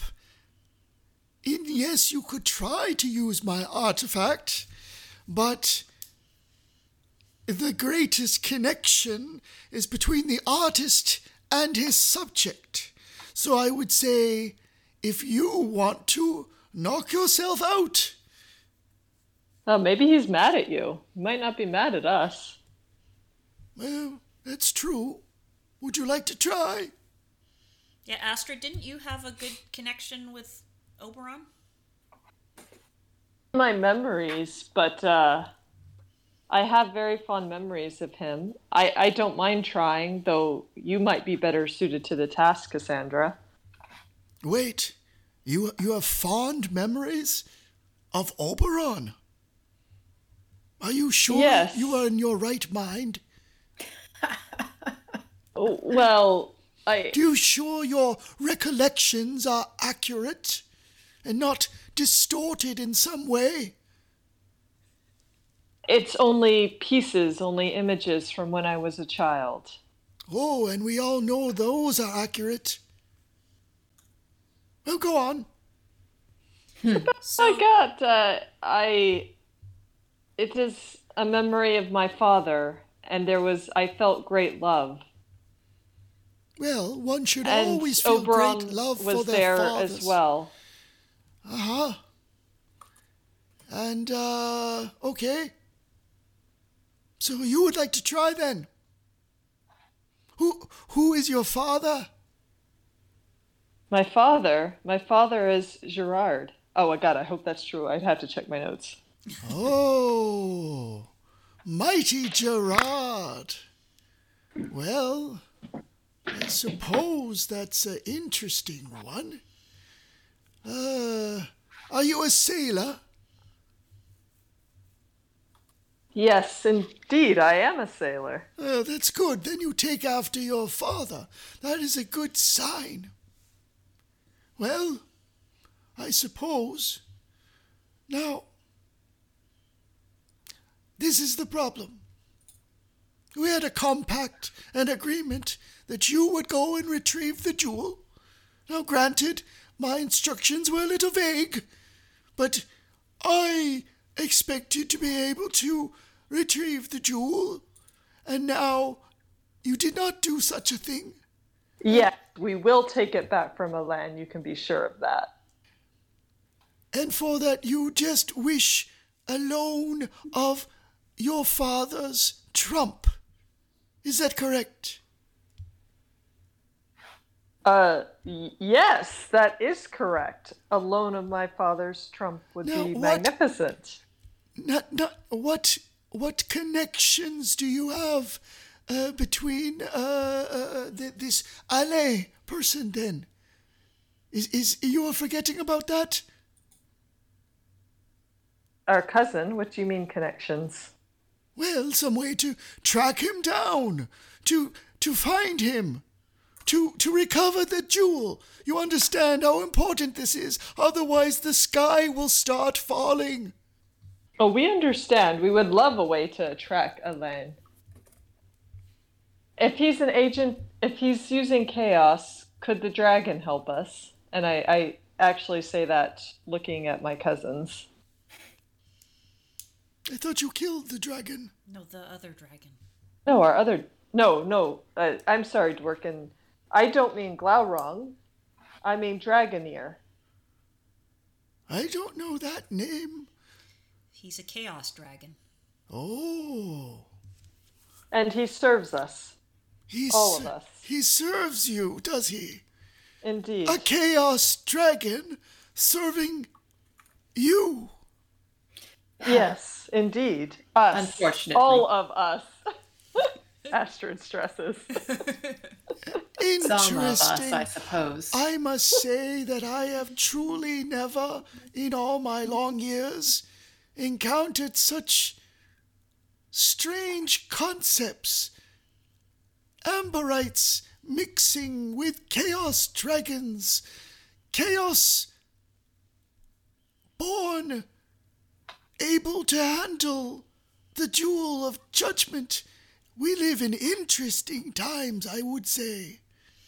Yeah, Dor, can I just have a question?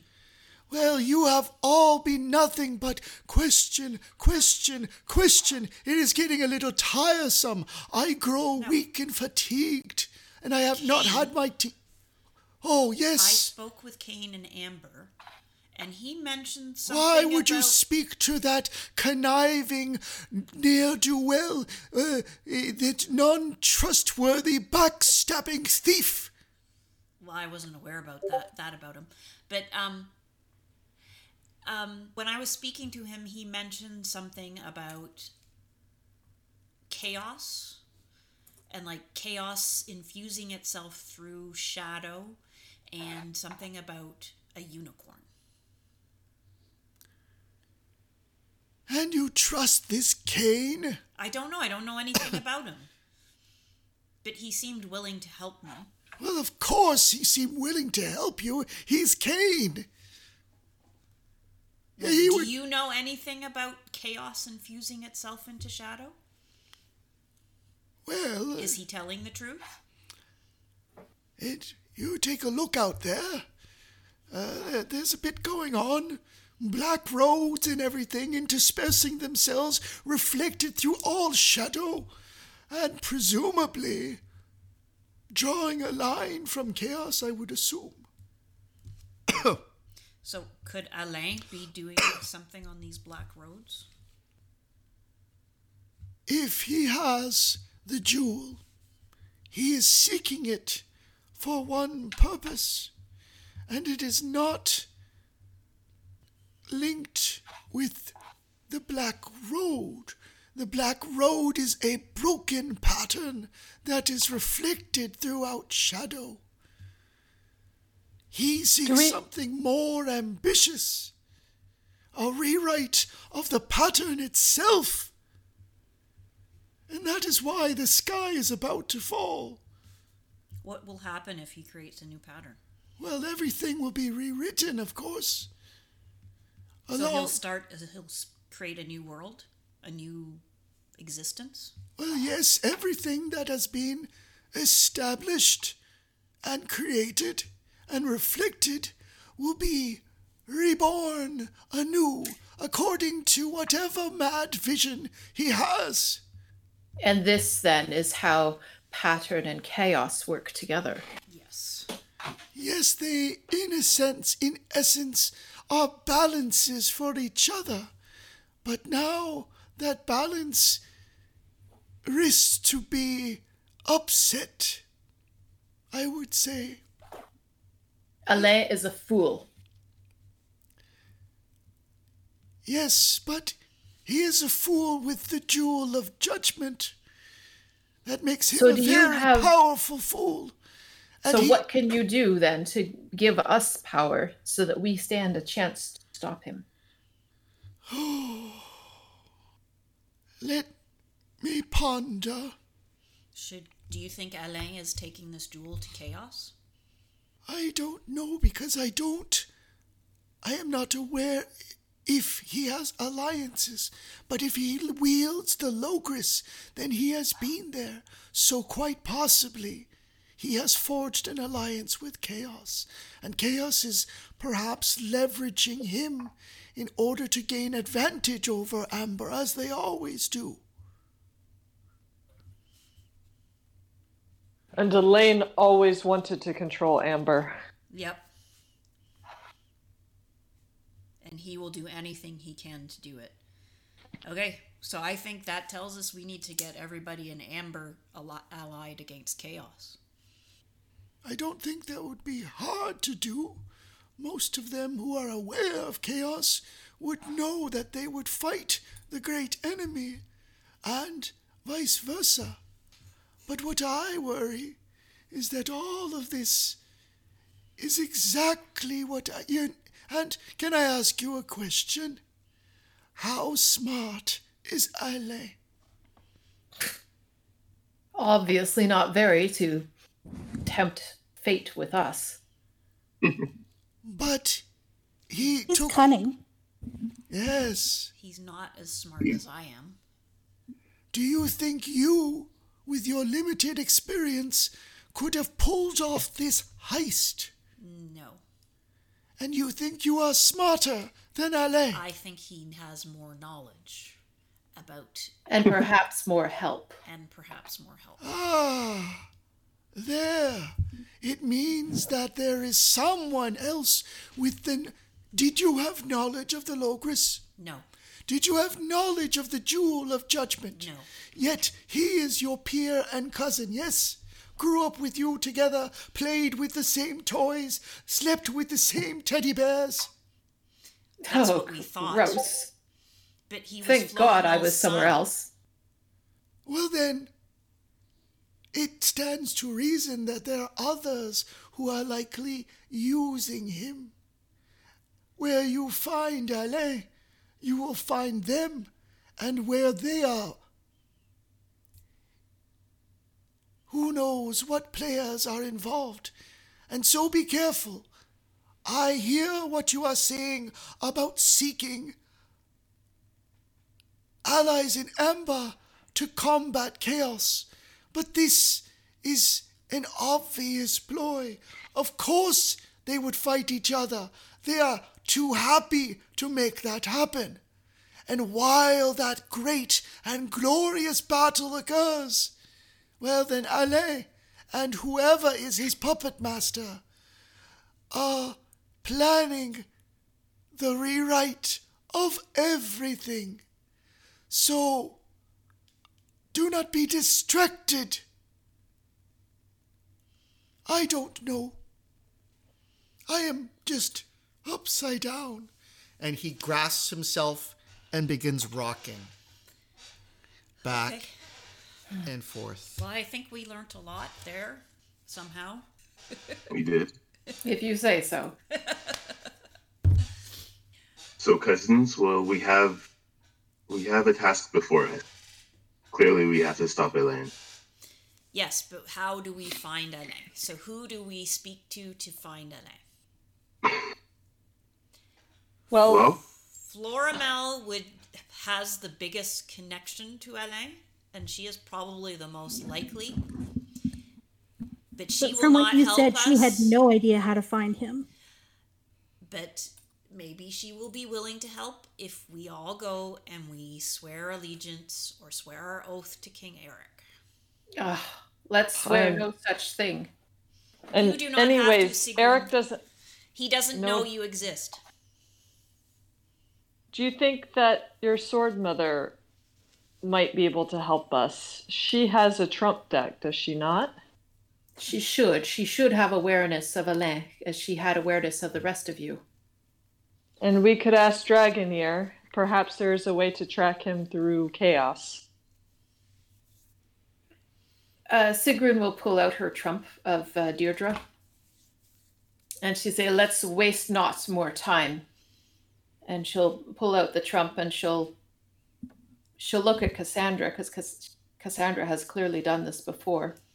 It'll be an unspoken ask for assistance. Okay, I assist. And then she will focus on the card and sending a message to Deirdre, Sword Mother, and ask that she and her companions be brought together to Deirdre.